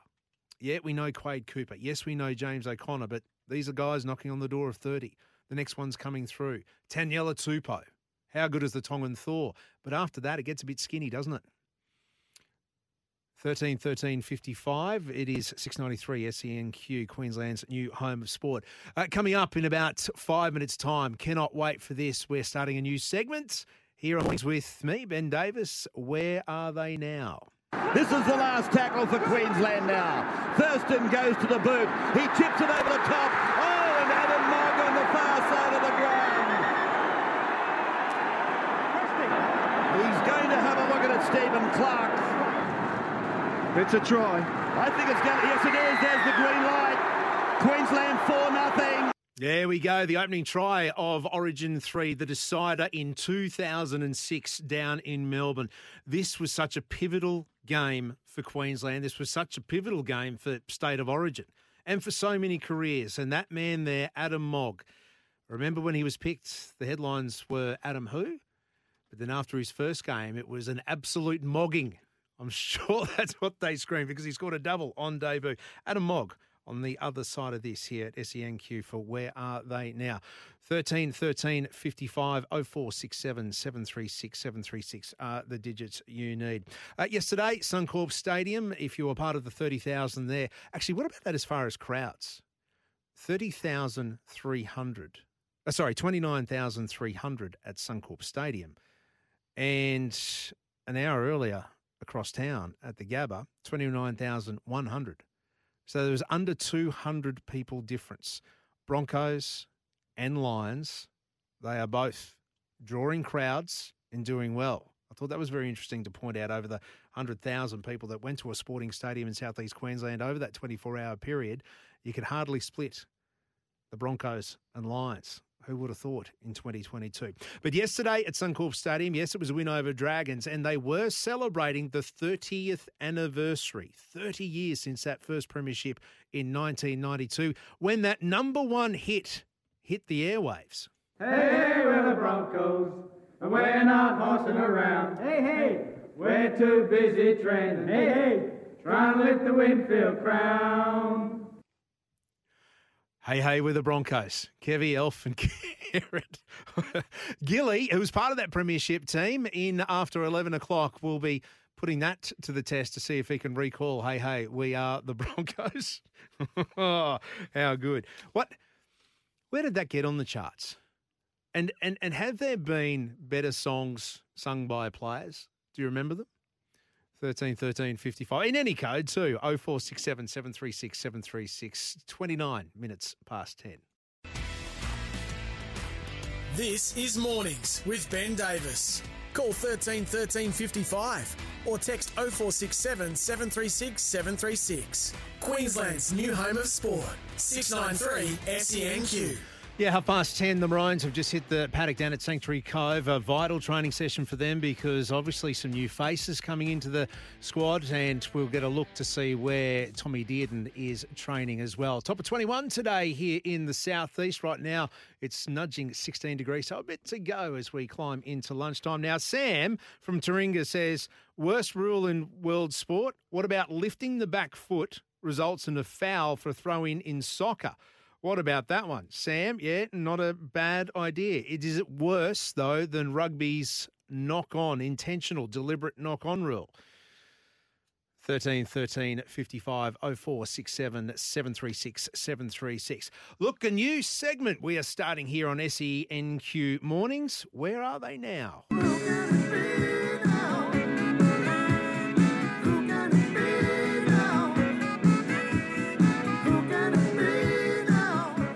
Yeah, who can it be? And the perfect person to kick us off, indeed, is Adam Mogg. Adam who? Well, that's exactly what the headline screamed when he was picked for the Maroons in 2006 when Greg Inglis did his hammy. Lockyer fires it, rifles it, out to Thurston. Thurston away. It's come from Smith. It's gone to Mogg. Mogg's got number 2. Adam Mogg has scored. That's his second try. Adam Mogg has scored. Try number 2 on debut. Try number 2 on debut. How good is that? From Adam who to an absolute mogging was the headlines. 2 tries on debut at Suncorp Stadium, then another in the decider at Melbourne. Look, without those 3 tries in 2 games, the Maroon dynasty wouldn't have happened. Big statement, I know. So, where is he now? The perfect man to talk to ahead of an Origin decider. He is FOG number 160, Adam Mogg. Moggy, good morning to you. Hey, mate, how you going? Very well. Now, we find you at work. Where is work these days? Property development on the Sunshine Coast. Something I've always had an interest in while I was playing. And, so I resigned from coaching the Dolphins in October last year, and for 6 years my wife and I were very busy with coaching and running a large health club and also doing a little bit of property, and we decided to go all in on property development last year, or started this year officially. So yeah, mate, that's what keeps me busy these days. All right, well, let's give the business a plug. If anyone's keen to get into property investment, what's the name of it? Oh, Property Portfolio Services. Look, I set that up 7 or 8 years ago now, and but this year's the focus has been on property development. So, I've always loved property, and the fact of you get to create something and finish something, that's what excites me. So, yeah, it's going well, mate, and I help out some national tenants as well throughout East Queensland. Outstanding. Now, you just mentioned before that, though, for the last 6 years, you've been Dolphins head coach in the Q Cup, and you had a bit of success there, a fair bit of success. Yeah, look, I'm proud of what to have that opportunity and to be able to do that. And obviously, I played there as well as a player for 5 years, and to be able to go there and be their head coach for 6 years is something that I'm proud of. And we were one drop ball away in Papua New Guinea in a major semi to be in 3 straight grand finals, and it wasn't meant to be that year, but we managed to jag one grand final and lose another in that period, and obviously it was also disrupted with the COVID as well. So, very, very proud and honoured to be able to do that, mate. All right, Adam, let's go back to 2006. Greg Inglis does his hammy, and at age 28, you get a tap on the shoulder to pull on the Maroon jersey. Yeah, it's a dream, mate. And even just hearing you say that, I feel very lucky and honoured. And I sit in my office at home, and I've got the 8 straight jerseys sitting on the wall with Mal Meninga's signature on it, and all the great players that played in that sort of 8 straight series. So to sit here every day and look at it, I sort of pinch myself. Tell me your signature's on it. Sorry? Tell me your signatures on that as well. Yeah, it is. It's something that I think Darren Lockyer had a big part in organising for charity, and so every player that played in the Straight Eight series is signed a card, and it's quite a unique piece, which I'll happily never give away. And but yeah, so Lockyer, I think Lockyer organised it, and yeah, it's great. So that sits on my wall. I'm very proud of it, mate. Well, similar circumstances in a roundabout way. I mean, you at least knew you were playing before the game. Tom Dearden is about to come in and make his debut in an Origin decider at Suncorp Stadium. But back in 2006, you made your debut at Suncorp Stadium. What happens? Did you get a phone call from Mal Meninga? And again, what about that? You're a Canberra centre, and you're about to walk into a camp where Mal Meninga is the coach. Yeah, how lucky I was, mate. Like I was a big fan of Mal Meninga as a player, and I pretty well followed the Raiders as a kid as well. So I was lucky enough to play for the Raiders for 5 seasons, and then obviously getting called up into Queensland. Mal was his first year of coaching the Maroons. So for me, I was very honoured. I looked up to the big fella, and I thought he did a fantastic job. And he obviously went on. I think he won a 9 out of 10 series. So his record's pretty strong. So to have him coach me in the Origin was a dream come true. And then to do it at Suncorp, like you said, a debut at Suncorp. It really is a dream for a Queensland kid to do that. I was born on the Downs in Toowoomba and played a lot of my junior footy on the sunny coast. So, very southeast Queensland. But for any Queensland kid to make his debut, I'm really excited for Tom Dearden this week. I think he knows the ground well, having played for the Broncos there and played several games there for the Broncos. And but I think he'll love it, and I think he'll play really well, and he's in good form, which is why Billy's picked him. Yeah, every once in a while, sporting fairy tales come along. We hope there is one for Tom Dearden on Wednesday night. We are speaking to another one right now, Adam Mogg, on Where Are They Now? Moggy, you've been picked for Queensland. That in itself is exciting. What about walking into camp? What about your first day in there? What was that like? Yeah, it was awesome. You walk in and you see all these great players, and obviously you're playing against them. Just to walk in, and then finally, I got a lot of confidence out of training with them. Petro Sivnasiva and Steve Price and Brent Tate and Justin Hodges and Darren Lockyer and Jonathan Thurston and Cameron Smith. I got a lot of confidence from training with them, and the good thing about those teams is you just got to really focus on doing your job best you can do, and that was my focus every time we trained and every time I played for Queensland, because I knew we had such good players around us. Who sort of took you under their wing, or who was the first person to say something to welcome you? Because I can imagine it'd be quite daunting. Yeah, look, I can't quite remember who the first person, but the guy that I was really pleased he was helping me out was actually Benny Eichen. He was looking after the media, and because I come from nowhere, from Canberra, and the media was giving me an absolute hiding, I just felt like Benny Eichen did a great job, and he looked after me, and he sort of knew where to sort of hide me and where to sort of position me, and that's one thing that I remember, and I don't know why, but I just do. And probably the other one is Billy Johnson as well. Like, I remember that series. If you remember back, Queensland had lost 3 series in a row, and we'd lost game 1. And I remember getting into camp, and we trained really hard. Obviously not for long periods, but we still trained pretty intense in the gym, and then we're on the field. When we trained on the field, it was pretty sort of intense as well. So I knew we were going to play well at Suncorp, just because we had a really good week's training, and the intensity of training was really good. And before you could run out, you could just feel the intensity in the change room. And lucky for Queensland that everyone played really well that night. I mentioned the headline, Adam, who, and I say it with an endearing style, because it turns out to be one of the great fairy tales. But you said the media were giving it to you, and look, I was I was part of that media pack. I don't remember giving it to you as such, but what did you feel, or what were you receiving? Oh, look, I wasn't getting too much of it, to be honest. But I remember one story. I think it was Steve Ricketts who I think we had a training session at Langlands Park at East. And that's right. Yeah. We did an upper body session, and you know, I was training with Lockyer, and I come out of there, and my arms were, you know, we'd trained pretty hard in the gym, and I said to Lockie, do you want to go out on the field and just put up a few bombs? Because I hadn't played many games on the wing at all in my life, probably 5 or 6 games at best for Canberra. And Lockie's putting up these massive torpedo bombs, and they're swinging like about 10 metres as they you know. And I dropped probably 4 out of 5 of them.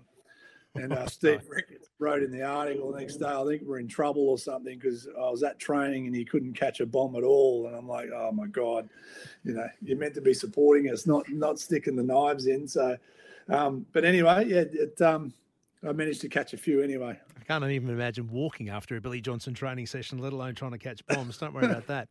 What about that first game? I'm trying to remember. Was the bus still allowed down Caxton Street then? No, we went along the river, but, you know, we had police escort and helicopter above us. And, yeah, it was pretty intense, mate. It was pretty intense. Who talks on the bus? Is there any talking? What's that like? I actually sat next to Neil Henry on the bus, and it was very intense situation because, you know, we're going into Suncorp. We're down 3 years in a row. We've lost game 1.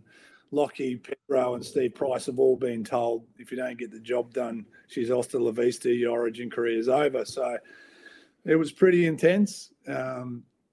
Obviously, I was on debut, you know, so that sort of added to the mix for everyone, you know, the nerves. So, but, mate, as soon as you get into the run out at Suncorp and you run out in front of that crowd, it's game on. You're ready to run through brick walls. You really are.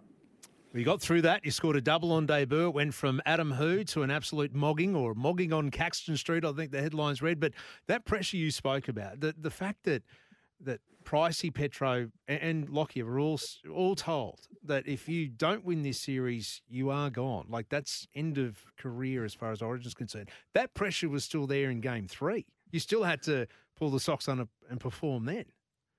Yeah. And again, a great preparation in Melbourne, and we trained really hard. And, you know, I look back on it now and realise how lucky I am in a sense that the way we won that game, you know, Lockie picks that ball up. You know, Brett Hodgson throws that ball to no one. It's probably the worst pass Hodjo's ever thrown in his life. And who else would you want to score the try, you know, than Darren Lockyer? Like, it's like a Wally Lewis, Darren Lockyer sort of fairy tale, isn't it? So Lockie picks it up and scores, and you know, we hold on to win the series in Melbourne. So, yeah, just very, very fond memories for me, and I'm so lucky and blessed to be part of it and play a small part. And, you know, this time every year is great for me to watch Queensland play because I get to have these stories and you know, hopefully my kids one day get to read about it. Small part. I think it was a big part. Don't worry about that. 3 tries in 2 games. Adam, very quickly, this Wednesday night, there's a lot of resemblance about it to me to 06, where troops are down. There were a lot of guns missing in 06 from that team, and now we've just lost Munster and we've lost Murray Taulagi, and we know that there are players unavailable. This is resembling a bit of 06. How do you see it playing out this Wednesday? Yeah, look, it's sort of, it feels that way, but I don't think you're going to pull the wool over Brad Fittler's eyes and the Blues. I think it's going to be a really good game. I think for Queensland to win, I think they've got to lock the game down and keep the scoreline quite low. You know, because if there's big points in the game, I think New South Wales will be too strong. So, yeah, I'd like to see Queensland really lock the game down and make it a dirty, grubby match in a sense of the scoreline, not in sense of what's going on the field. So I think that's our best chance to get the win, and I'm quietly confident we can. And I'm pretty excited to see young Tom Dearden. he's a Queensland Cup player. He's played in Queensland Cup, and he had a bit of a rough start to his NRL career. But this year he's been playing really well, so it'd be great to see him go well. And I think, like you, he's originally from Toowoomba. I know he grew up in Mackay, but I'm pretty sure he was born in Toowoomba too. Adam, an absolute pleasure to be catching up with you today, all these years later, part of, an integral part of that dynasty. Adam Mogg, thanks for joining us this morning on 693 SENQ. Yeah, thanks for having me, and thanks for bringing up some fond memories, and happy to share them. Go the Maroons. There we go. Adam Mogg, where are they now? We'll be doing that every Monday morning. Around this time, we are coming up now to 14 away from 11. This is Mornings with Ben Davis. Call 13 13 55 or text 0467 736 736. Queensland's new home of sport. 693 SENQ. Yeah, 8 and away from 11. After 11, we'll be heading inside the Lions' den, catching up with the heart and soul of their team, Ryan Lester, after yesterday's brave but gallant loss to the Bombers. Time for a sport update. Alyssa Smith, good morning again. Good morning to you. Well, State of Origin, both teams are out on the training track ahead of the decider on Wednesday night. Plenty of changes for both sides. The Maroons side hit by COVID and injuries in the Blues camp. But the NRL Judiciary report has just dropped a short time ago this morning. Tariq Sims, he's been hit twice.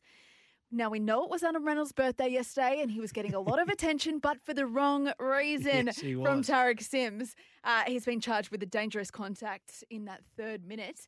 He's been charged fined $1,000, I should say. And he's copped a one-match ban for that hit on Reece Kennedy. Yeah, only one. Thought it might have been a bit more than that. Shoulder straight to the head and not sent off as well. What do you think? 13-13-55.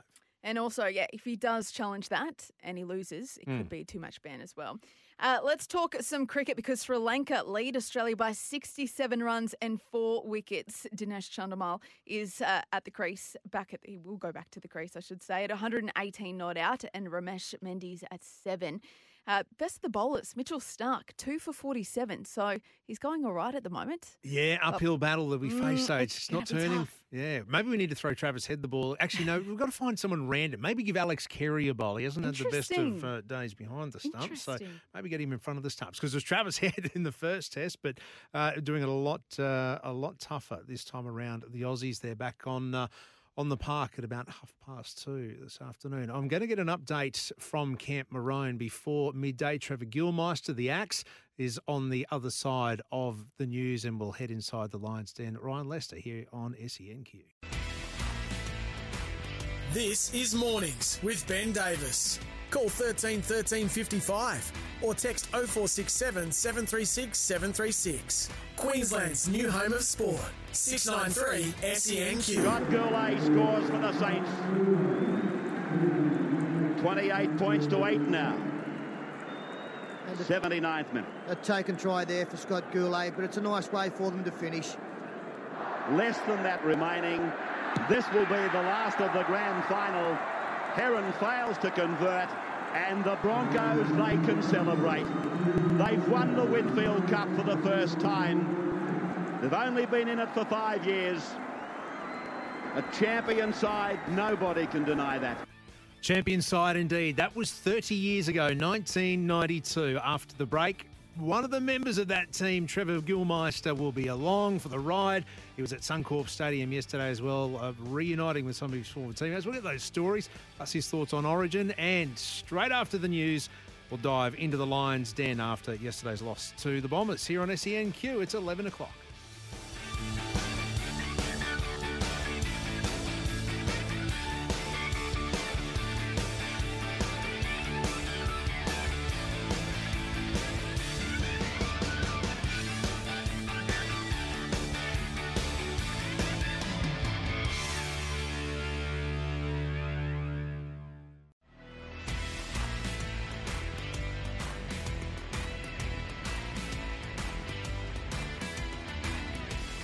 Now on 693 SENQ, Queensland's new home of sport. It's Mornings with Ben Davis. Yeah, thanks for your company. 4 minutes past 11. You imagine the stories that were being told at Suncorp Stadium yesterday, the 30-year reunion of that 1992 grand final win.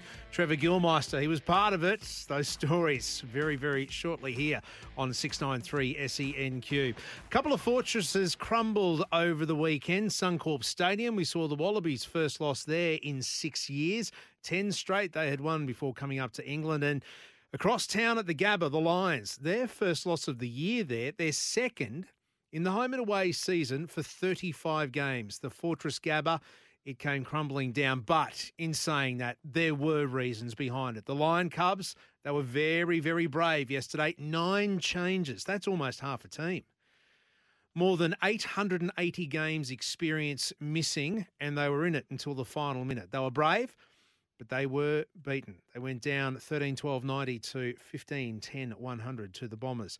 One of their best and one of the most experienced was out there, and he's on the line now. Ryan Lester, good morning to you. Good morning, Ben.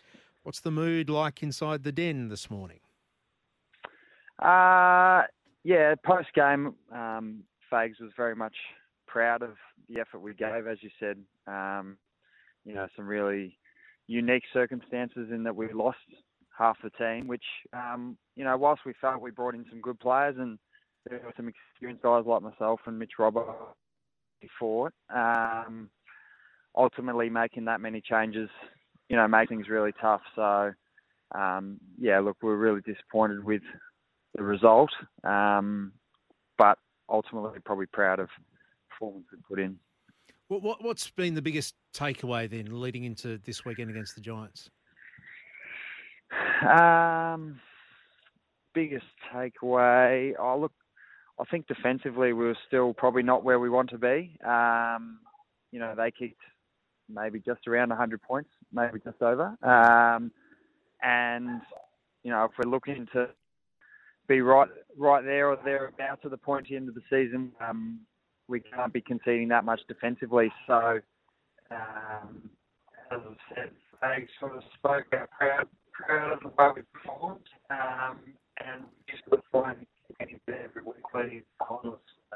We feel like we haven't played our best footy just yet. We've got 6-7 weeks to get the best footy, I guess. Now, Ryan, I believe you are inside the Gabba and deep down in the bowels, so I'll let you keep walking to wherever you're walking to, but we were just losing that signal there. Ryan Lester, our guest this morning on SENQ. No, that's okay, mate. That's all right. I know it's hard to get a signal from down there, so let's just see if we've got you back on the line there now. There we go. Can you take us through the week? Yeah, I mean, you had players dropping like flies. Yeah, so obviously post-game, we had a couple of injuries come out, and then I can't remember who the first COVID case of the week was, but it was sort of like, that's a bit unusual. We probably haven't had that for a little bit. And then the next day, I think Dan McStay went down to Kalachi. Hey, Froggy, wherever you are, spin around, because you were perfect 2 seconds ago, and then all of a sudden it went crazy again on the phone. Here we try that. Sorry, mate. Is that better? Sorry, Benny. No, not your fault. Technology, sometimes it fails us. There we go. Let's try that again. So, I guess the big thing... Yeah, sorry, and then... Yeah, no, I guess the big thing was that it wasn't, say, 9 new faces all at once, was it? It was sort of day by day. It's like, oh, hang on, we need to bring someone else in. So I'm tipping the training patterns of it just kept getting thrown out of whack. Yeah, definitely. And then, the unknown of who's going to be there on game day even, sort of the day before the game, it was like, well, the way things are going, someone else is a chance to pull out. So, highly unusual. We still felt we had a side that we felt we could win, but we were. Hey, Froggy, what we might do, Ryan Lester, our guest this morning, we might let you get to a different area. I'll just keep talking and going through the game and some of the highlights and some of the stats while we get you into a clearer area, because we do want to hear what you have to say. The Brisbane Lions in it until the final moments against the Bombers, but Essendon had the better of the day. They had better out of the middle. Some of their clearances were just absolutely fantastic, and they were scoring off that. Ryan touched on that their defence wasn't where it needed to be, and that's probably the biggest takeaway coming into this weekend's round down in Canberra, Saturday afternoon against the Giants. All right, let's try it for the third time, Lucky. Ryan Lester, come in. Yep. Hey, there we Any go. good? Yeah, oh, mate, perfect. Just don't move. Don't flinch.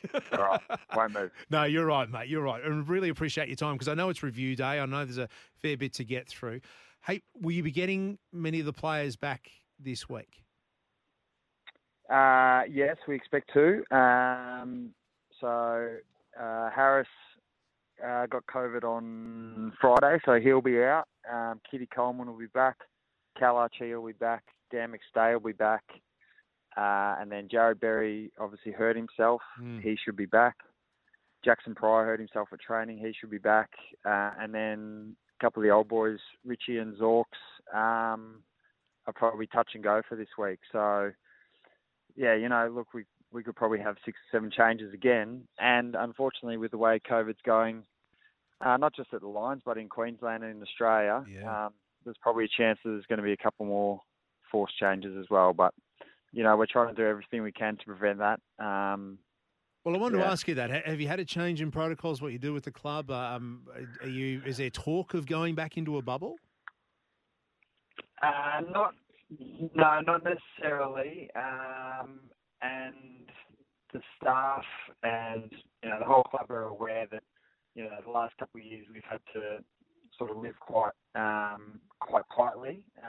So it's very much letting players make their own decisions. We've got some rules around going to really crowded places, which we feel like just shouldn't be happening, which has been the case all year. But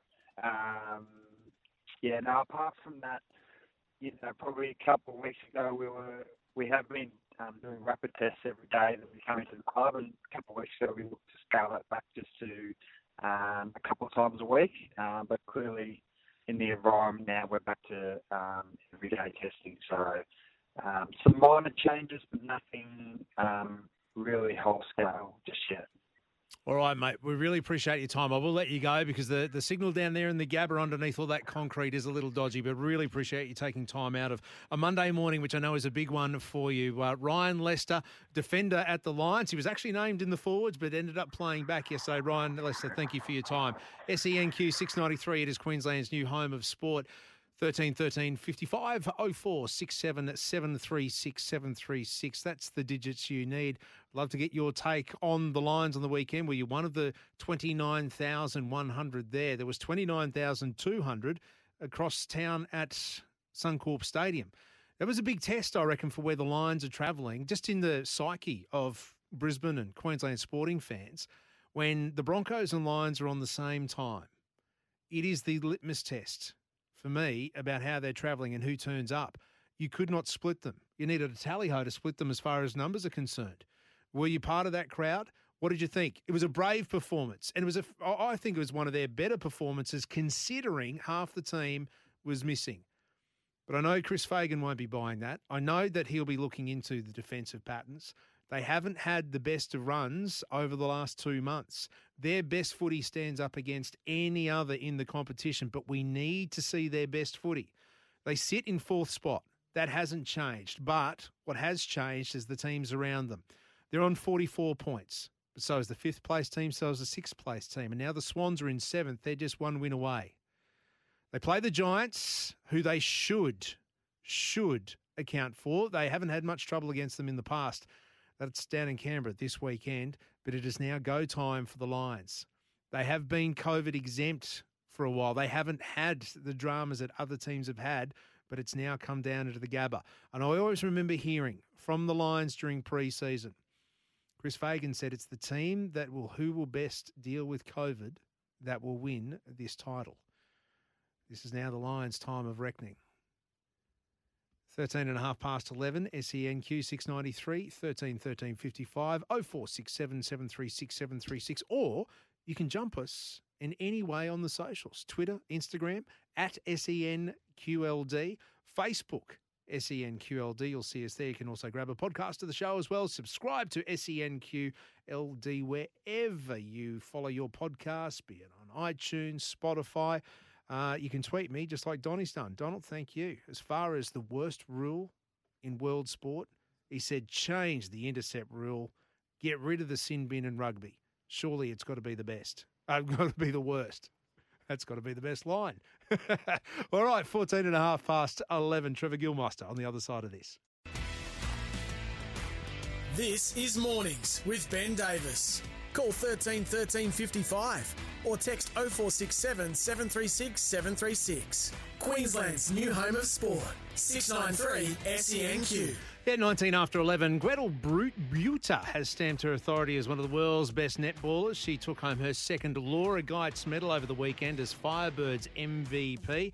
It was the 28-year-old shooter's, well, she's the first to achieve that double, the Laura Geitz medal.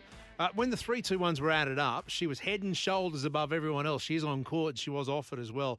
242 points she polled. That was ahead of former captain Gabby Simpson on 182. So Gretel, an outstanding season for her, and now she's lining up for Australia at the Commonwealth Games, which starts in about 17 days, and you'll hear it all here on SENQ. All right, yesterday afternoon at Suncorp Stadium, 30 years since this was a number one hit. Hey, we're the Broncos, and we're not horsing around. Hey, hey, we're too busy training. Hey, hey, trying to lift the Winfield crown. And they did just that in 1992. A man who was part of that, I don't know if he was part of that song and singing in the recording studio, is in this studio right now. Trevor Gilmeister, the Axe. Good morning to you. Benny, how bad was that? That was dreadful. That was Kevy, Kerrod and Alf? Yeah, that's it. The Ipswich connection. Yeah, mate, yeah. Did they ask you to come in and have a go? No, and I would have said no as well. Well, give us a few bars now. No, thanks. You sure? Mate, you won't have any listeners if I start singing. I'll tell you. Do you they get me to sing at last drinks, Ben. Yeah. All right. Well, speaking of which, what time did last drinks finish last night? No, I had a great day. Caught up with. See how he just dodged that question? Quick sidestep and palm off. No, exactly. But no, we all had a couple of beers yesterday, and I had to go to another function actually. So I left the boys to their devices, and we've got a group text, amongst us, and the few of the boys are a bit dusty this morning. So it was a great day, and topped off by a great Broncos victory. It was, and the old boys, great to see them back in part of the fold, because it wasn't always like that in recent times, that the Broncos old boys and the club, but they have come back down now together, and yesterday was a fantastic day. 1992, 30 years since that grand final. Stories, Gilly? About the grand final? Yeah, I mean, as in the ones that were told yesterday that had a bit of mayo on them, perhaps that Alan Cairns try. I mean, he scored it from halfway, didn't he?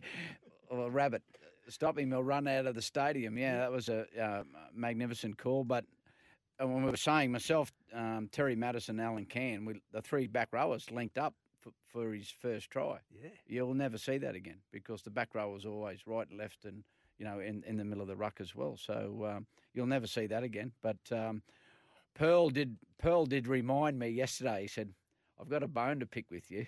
I said, "Well, what? Well, what?" He said, "That the half time." He said, "You come over to me," and I vaguely remember it. And he said, "I said to him, are you going to have a crack today?" In other words, said, you've done nothing for 40 minutes. What are you doing? And I said, and what happened then? He said, you just turned and walked away. I had no right to reply or anything. So I said, you just walked away. I said, oh, okay. Well, I said, it must have worked. You finally pulled your finger out in the second half. Yeah. Scored one of the all-time great grand final tries. Standing on Ricky Bob, how good was that? Now, what about the day before the grand final, Trevor? This is Scott Sattler alluded to this a little bit earlier when he was mentioning this story, but I said, well, let's get it from the horse's mouth. And horses were involved. Grand final weekend, you and Alan Langer on the way to the airport. What happens next? Well, myself and Alf and Terry Madison, actually, the three of us owned some horses with the late, great Bruce McLaughlin. It's a long story, and Wayne was stressing to us all week about, if you eat your steak on the Wednesday night, you got your, the normal routine you do. Keep to your routine. If you have a couple of beers, have a couple of beers. Anyway, and we're leaving. We used to have the burger Saturday morning, but we used to always catch about a 3:30 flight. And So you train Saturday morning, yeah, your captain's run? Yeah, exactly. And we'd leave, and we were sponsored by Ansett those days as well, so we could just turn up 5 minutes beforehand, and you can't do that now. And Alf said, I'll pick you up at 11 o'clock. The first race is 11:30. I said, no, mate. I said, mate, I'm not going. I said, we got a grand final on tomorrow. It was Eagle Farm? Eagle Farm, Yeah. yeah. And he said, you heard Wayne, stick to your normal routine. So we used to do that all the time, and we'd go for 2 or 3 races, and then we'd go to the airport. And it was on the way, Ben, mate. So, and Criminal not to, yeah, right? anyway. So I said, no, I'm not going. I got in my car, and I gone home. And I knew he'd be coming, so I had my bag packed, and here he is, toot out the front. And I come out, and he said, oh, do you be ready? And I said, yeah, righto, yeah, anyway. So we go to the races. I said, I'll put my bet on. I said, I'll meet you at the front of the grandstand. We'll watch the race. He said, and he didn't come out the race, and I said, he must have watched it on the TV inside. So I walked inside into the betting ring, and here's Alf laying down in the betting ring. And I see, mate, I've pooed my pants. I've just gone, holy moly, what's happened here? I'm thinking, all things are going through my head. I'm thinking a mad St. George supporter as King hit him or, something like this. And anyway, and there was a bloke over the top of him, and I was about to hit him, actually. And one of the blokes grabbed me, one of the bookies grabbed me and said, Gilly, what are you doing? I said, mate, he hit Alf. He said, no. He said, the old steel bookies hook they used to use when it rained used to be like an awning. And anyway, and they had that up, half up. And Alf put the bet on. He said, mate, he put the bet on. He went to race out to see you out the front, and he ran straight into the steel bookie hook. And he hates the sight of blood, Alf. True story. And mate, you've had bigger shaving cuts, honestly, on your eyebrow. And he looked at it, and he passed out. And he was on the ground. Anyway, I'm going, holy moly, Wayne's going to kill me. I don't know. Why? What do you mean? Your captain and leading player has knocked himself out. Yeah. A day before a grand final. Yeah, nothing can go wrong. Anyway, and so I drove his car to the airport, parked his car, and we got on the plane. And Wayne used to like to sit in the middle of the plane, about the aisle row, so he can keep an eye on everyone. So I remember we got onto the plane. I got our bags and put them in the overhead locker, and I said, "Get in there, shut up, don't say anything." And he went, yeah. I said, get some waters, and anyway, don't tell any of the boys. We don't want to put them off their game, you know what I mean? Anyway, how was he at this point? I know he was coming good then. Yeah. So, and I said, everything all right? And Wayne poked his head out, and he said, Gilly, everything going all right? And I said, yeah, Wayne, everything's going great, mate. If only you bloody knew. Anyway, and I closed the locker, and anyway, so all good. Alf's going good. Pumped some water. He had a little bit of a sleep on the plane. We got to the Brighton Sands where we used to stay, and we had a big room, big meeting room, having dinner, and the fellow was trying to set up, the tech bloke was trying to set up the old DVD those days, you know what I mean, and the video, and I'm looking, anyway, the normal TV's up. Anyway, we're eating dinner, we hear this news flash, Alan Langer's been knocked out at Eagle Farm Racecourse. And Wayne goes, Gilly, I'd like to have a word. I'm going, mate, how was it my fault? He had a shocker. He scored 2 tries and got the Clive Churchill. And I said to him after the game, I should knock you out every time before. Well, the reason that even happened, and the reason Wayne Bennett even found out, because you did very well to keep it under wraps. Well, exactly. Paddy Welsh had a camera down at the races on Saturday, and the cameraman said, I've got a shot of that one of the Broncos. The little blonde-haired fella. And the cameraman had no idea. Yeah, he was from Tassie, wasn't he, or something? He was from outer space, because he had no idea who Alan Langer was the day before a grand final. And Pat goes, that'll be good. That'll be good to go into the package. He goes, he knocked himself out. And it was like, what? Yeah. And again, how that even travelled down to Sydney? Well, the halfback knocking himself out the day before the grand final was news. So you almost got away with the perfect crime, Gilly. Mate, it was. I'll tell you, it's probably the most nervous I've ever been. I never used to get too nervous before a game, but I was nervous after he knocked himself out. I can tell you. I can imagine. They played all right yesterday, didn't they? Yeah, played well. It was good to see the baby Broncos. Yeah. Played. I mean, both teams had a few out, and mate, the Broncos had more out than St. George. Well, they had they had 13 of their top 30 unavailable, be it through injury or through Origin. Yeah. So, I mean, that's where your depth is really, really tested. But the best thing is you got blokes like Adam Reynolds, Ryan James, seasoned players, where in previous years they've had no senior players on the field, and that it just plays a huge part about confidence in the young fellas. The blokes around them go, oh, we might miss a few. Oh, yeah, Adam Reynolds is here. Yeah, okay. Yeah, no worries. And Ryan James, 164 games before yesterday. Yeah. Everyone else in the pack around him combined, 128. Yeah. So it was a very young team. And Zach Hosking, who you played against, Dad. Yep. Mill, seen him on Saturday and I was having a good yarn with him at training. Yeah, great fella. And he's not the big mule anymore. He used to be a bit big unit. He's lost a lot of weight and looks really good. What did you like of young Zach? I mean, it was his first time in NRL and he plays 80 minutes. Yeah. And, mate, it was fantastic effort, and it goes to show you now that when you've got a good club, right, you've got plenty of pressure on from other players coming through. And I remember Alf saying to us in 92, 93, there was 9 or 10 of us never missed a game in 2 years. You know what I mean? So, but they had reserve grade those days as well. So there was always pressure on. So, and I think that's great. Kobe Hetherington had a really good game as well. I like the way that they gelled. It looked like they played together for ages. Exactly. And St. George were a little bit disappointing in a few errors and turned it over. But the Broncos forced those errors. Trevor Gillmeister, my guest this Monday morning. The Maroons are on the paddock down at Sanctuary Cove. How will they shape up? How will they look? Who will be playing in the 5/8 role? We'll get Gilly's take on Origin straight after the news headlines. This is Mornings with Ben Davis.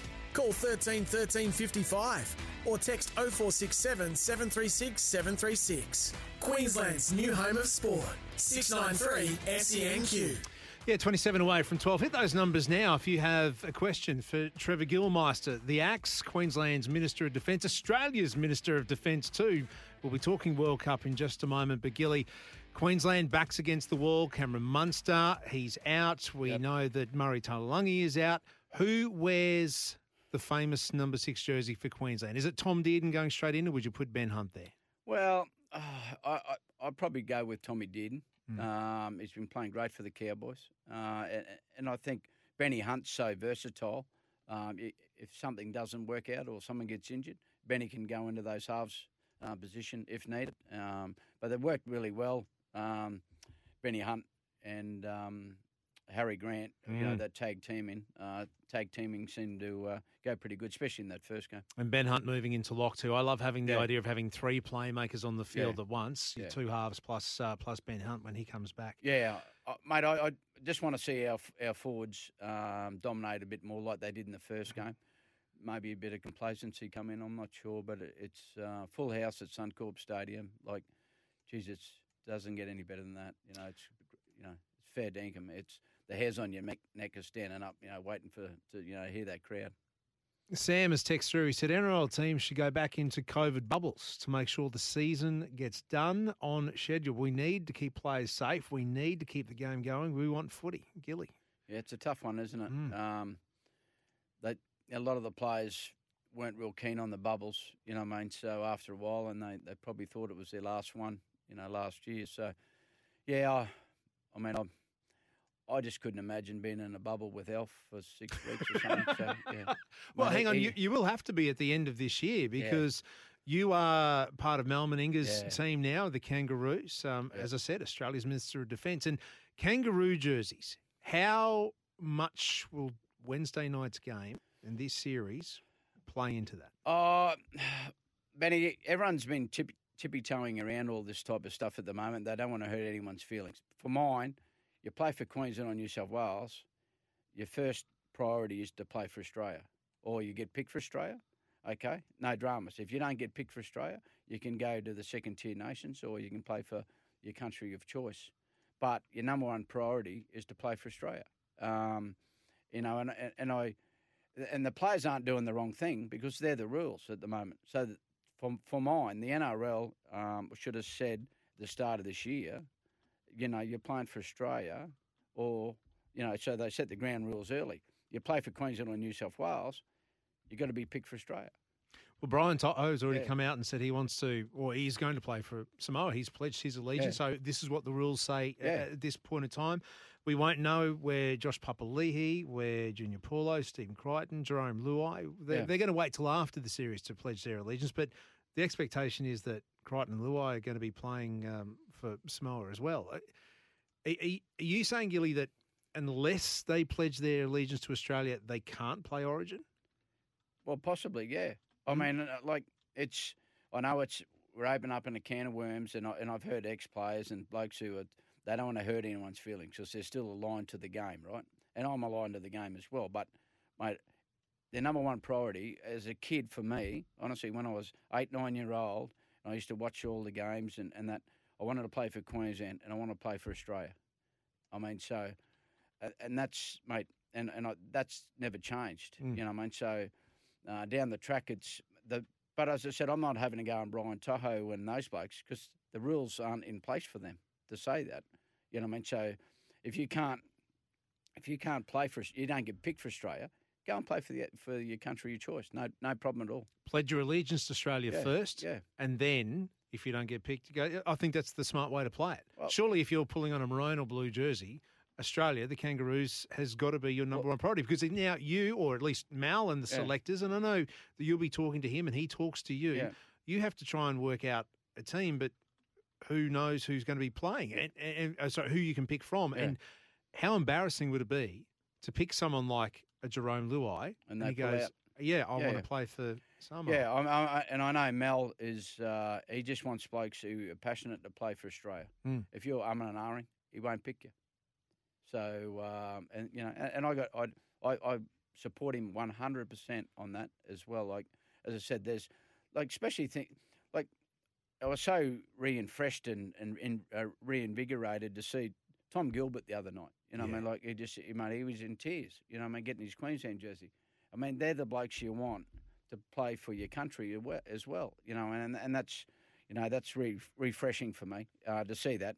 And some people say about the money, right? Okay, yeah, no dramas. Well, I think they get 15 grand now. They used to get 30,000 for Origin, and there's the money comes involved in there as well. But I mean, I'll go back to '95, and it's a different world. You know, the players in '95, they come in, the bloke didn't even know they were getting paid, didn't care. You know what I mean? So I know it's a different world, and you get paid, you know, pretty good to. For Australia. So, I mean, and so you should be. You're representing your country. So, I mean, and I know a lot of sports don't get paid well. I understand that as well. But, mate, yeah, it's a real they're tiptoeing on eggshells. They don't want to hurt anyone's feelings, Ben. But if they put the rules in place at the start of the year, we wouldn't have this, talking point. 13-13-55 has Gilly got a point. Should you pledge your allegiance before Origin comes around, even before the year starts? So there's no confusion because right now it's not only State of Origin, but it is State of Confusion. How much will Wednesday night play into World Cup jerseys, which you've got the rest of the season and final series to play out? So what holds more weight, Gilly? We used to, years ago, we used to play straight after the Origin series, used to play against New Zealand. So we'd pick a side straight away. But now it comes into final series.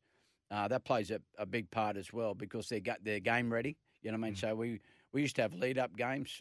So if we didn't, some of the best players whose teams got knocked out years ago, we'd go to PNG or Fiji and we'd play some games while the semi-final series was it like a Prime Minister's 13? That's exactly right. And he wanted my job, the Prime Minister. Anyway, but it was... Did you want his job? I sorted him out. No. The Minister of Defence will sit with you fine. I don't want that job. But, but then we'd have some warm-up games. And like now, I've been told, we're basically going straight into the series, so to the World Cup. And, mate, you can get knocked out. You know what I mean? So... there won't be too many warm-up games by the sound of it. Who should be captain of Australia? Well, that's a tough one, isn't it? Because I'm sure it was Boyd Cordner who was the last in 2019. So again, does captaining your state pull how much weight does that pull? And then it comes down to what, DCE or Tedesco? Well, for mine at the moment, because he's been there in the Australian jersey for quite a while, and he's done his stripes as well. And it's take your Queensland hat off. as well. I think Tedesco probably will get the job, and he's shown he's been at the Roosters. Whilst Boyd Cordner and Jake Friend were both the skippers, and they both got taken out of the game through head knocks. Yeah. And then Tedesco's taken over and done a superb job there. So, but I mean, he'll probably be the skipper, I'd say. I don't know that though. I haven't heard anything, but I'm only surmising. And then we're reading into that as well. I mean, the two number 7s. Yeah. Is Cleary ahead of DCE? Well, possibly. And if you make DCE captain, it's almost there's a selection dilemma you've got to create. So I mean, it's a good headache to have, for Mel. So I mean, I think the halves, mate, the third game is going to play a huge part. You know what I mean? And we're all saying that Penrith are going to go well and truly deep into the finals, and a big chance of winning it again, going back to back. So maybe the Penrith connection there as well might play a big part as well. Yeah, selection, especially when you have to bring them together. It's a short time, isn't it? And if not having too many warm-up games as well. Yep. You know what I mean? So, yeah, that club connection does help. All right, final word on Origin. Last week you were telling us you just got to put Cleary on his backside every time he gets the ball, a bit like Tarek Sims and Adam Reynolds yesterday. Every time he gets the ball, you just got to... But don't get sin bin. No. What else needs to happen for us to win Wednesday night? No. Is it tailor-made for Queensland, Gilly? The adversity, the losing Munster, the COVID chaos, last-minute disruption. I'm hearing, mates had texted me, no chance without Munster, and I said, we've heard that before. You know what I mean? So you were no chance against 12 internationals in 95. Yeah, exactly right. So, I mean, it's right up our alley, isn't it, really? They'll write us off. And, mate, I can't tell you how much that Suncorp atmosphere and that, will help. It's amazing. But you've got to go out there and perform. There's no doubt about that. Yep. I just like to see our forwards just dominate again like they did in that first game. They were just sensational. Got over the advantage line easy. The quick play of the balls was sensational. And I'm expecting a huge game from Josh Papali'i. He's said it himself. He's been a bit quiet. And hasn't played the minutes he normally plays as well. So I expect him to have a huge game. I'm a Lindsay Collins fan. I like the way he goes about things. He doesn't really care about his body or anything like that, and his head, and have a little. Who does that remind you of, Trevor? Well, I'm not sure, but he's got a better looking head than mine. But I'm really looking forward to seeing those first 5 minutes. That. Hopefully we can dominate and get over the top of them. Well, hopefully they have that fire lit. Papali'i and also Lindsay Collins, Nathan Cleary, look out, because when a bloke called Tom Gilbert gets on, he's going to be just aiming him up. It's going to be an absolute belter. You'll hear it here on SENQ. That's right, the Origin Decider, Wednesday night at Suncorp Stadium. Gilly, always a pleasure. We'll do it again next Monday. It's coming up to 16 and a half away from 12. This is Mornings with Ben Davis. Call 13 13 55 or text 0467 736 736. Queensland's new home of sport. 693 SENQ. Yeah, 11 away from 12. Alyssa Smith standing by with a sport update. But first of all, let's go to the text line. 90 out at Sanford. Thank you, mate. He said, morning, Ben and Gilly. Love the story with Pearl. Origin 3. Queensland need to shut Cleary down like they did in Game 1. Cotter did a great job by rushing him in the fifth and last. We know he likes to run and dummy. Shut that down and we'll limit his impact on the game. Well done, 90. Thank you. And Ryan's at North Lakes, and he said, totally agree with Gilly. Players should always put Australia first. The rules need to be changed. 13-13-55 to have your say. Before we get to Alyssa, I was just touching base in the ad break with Mitch Crone, our man from 7 News, on the ground down at Sanctuary Cove. The Maroons are training right now. It's still going. They were a little bit late, but Dearden training at 5/8 all session. Lock him in, I reckon. Mitch, there we go. Your sports credibility has just been put on the line, but Tom Dearden has been training at 5/8 for Queensland all session. Alyssa Smith, a good morning to you again. Good morning to you. Yeah, how exciting. The Decider kicks off on Wednesday. 2 more sleeps. There won't be much sleep between it, I can tell you what. Absolutely, and so many changes as well because of COVID and injuries and the rest What are of your it. Blues doing? Any update from them yet? Oh, you know what? If Freddie Fittler is going to have something up his sleeve. He's going to want this so badly, isn't he? Yeah, well, he's got to pick players and stick with them, not just cut them off and just throw them away. Change them like game 2, hey? Yeah. Yes. All right. Well, this morning, a bit of a random one. Graham Arnold's in Australia. He's down in Melbourne at the moment to celebrate and commemorate 100 years of the Aussie men's football team. Australia Post, they're launching 2 new stamps of being available July 19. So Graham Arnold, the head coach of the Socceroos, is down there unveiling the 2 stamps. I love this. And I asked this question too when I was in camp with the Pods, the parents of dolphin swimmers for the Olympics last year at Noosa. And they had stamps made of the Golden Girls, Ariane Titmus and Kaylee McEwen. And I actually said, this is just for collectors, right? Because who uses stamps anymore? Like, when was the last time you sent a letter? Yesterday. Is that showing my age? Really? And you used a stamp? Yeah, it's nice receiving letters in the mail. Oh, it's fantastic. Yeah. Who'd you send a letter to? Oh. Can I ask? Was it personal? No, it was my nephew. Sorry, it's his birthday. Oh, so, okay. Yes, happy birthday. Cool. I'll just get back in my box. All right, what else? But yes, those stamps will be available July 19. So a very special one to celebrate and commemorate the 100 years of the Aussie men's football team there. Let's touch on Wimbledon again, because we heard from Nick Kyrgios. And, you know, I know you've been asking what that word was, but Novak Djokovic, he wasn't a fan of him, never really had much to say about him. They've created this bromance. Well, this is what he had to say after he got the win of his 7th Wimbledon crown. I think you are a phenomenal tennis player, an athlete, amazing talent. I mean, you've been hearing all of that for many years. But now, you know, everything is starting to come together for you. So I'm sure we're going to see much of you in the later stages of a Grand Slam, man. And I never thought I'm going to say so many nice things about you, considering the relationship. Okay, it's officially a bromance. All right. Yeah, hopefully this is a start of a wonderful relationship between the two of us. Off the court as well. A bromance on and off the court. And what about the deal they had beforehand? They're going out to a nightclub. Who's buying? Well, the winner buys. I wonder where they're going. You don't think Fleet Street haven't staked them out? That's the next fight. Actually, I want to see. I'll be checking social media. Yes, I reckon a post will drop in the next half an hour to an hour of them being out on the town somewhere in Wimbledon. Together, arms wrapped around each other. The best bromance. of mates. The bromance continues. Hey, in the Supercars, there was a bit of drama as well. 5-second penalty to Anton De Pasquale. He knocked Shane Van Gisbergen on that final last turn. The final lap, the last turn on the way down that straight to claim victory. Copped the 5-second time penalty, though.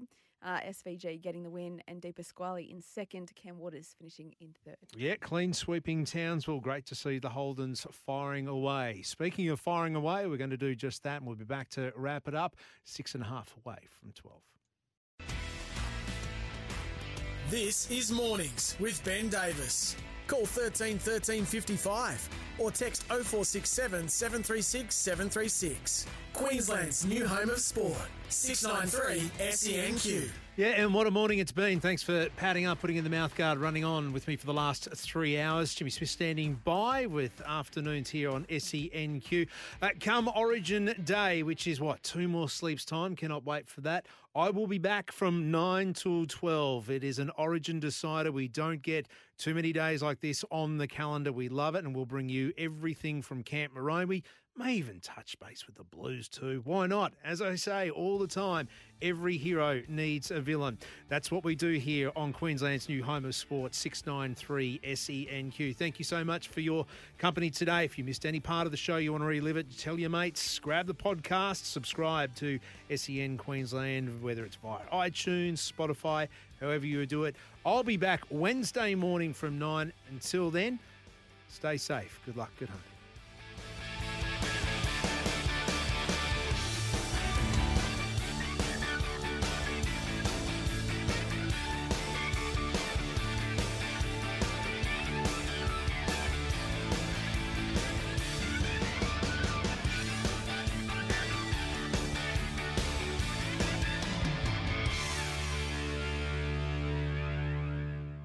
Well, there you have it. Thanks for listening. You can catch the show live on air on your app or online. It's 693 SENQ every Monday morning from 9.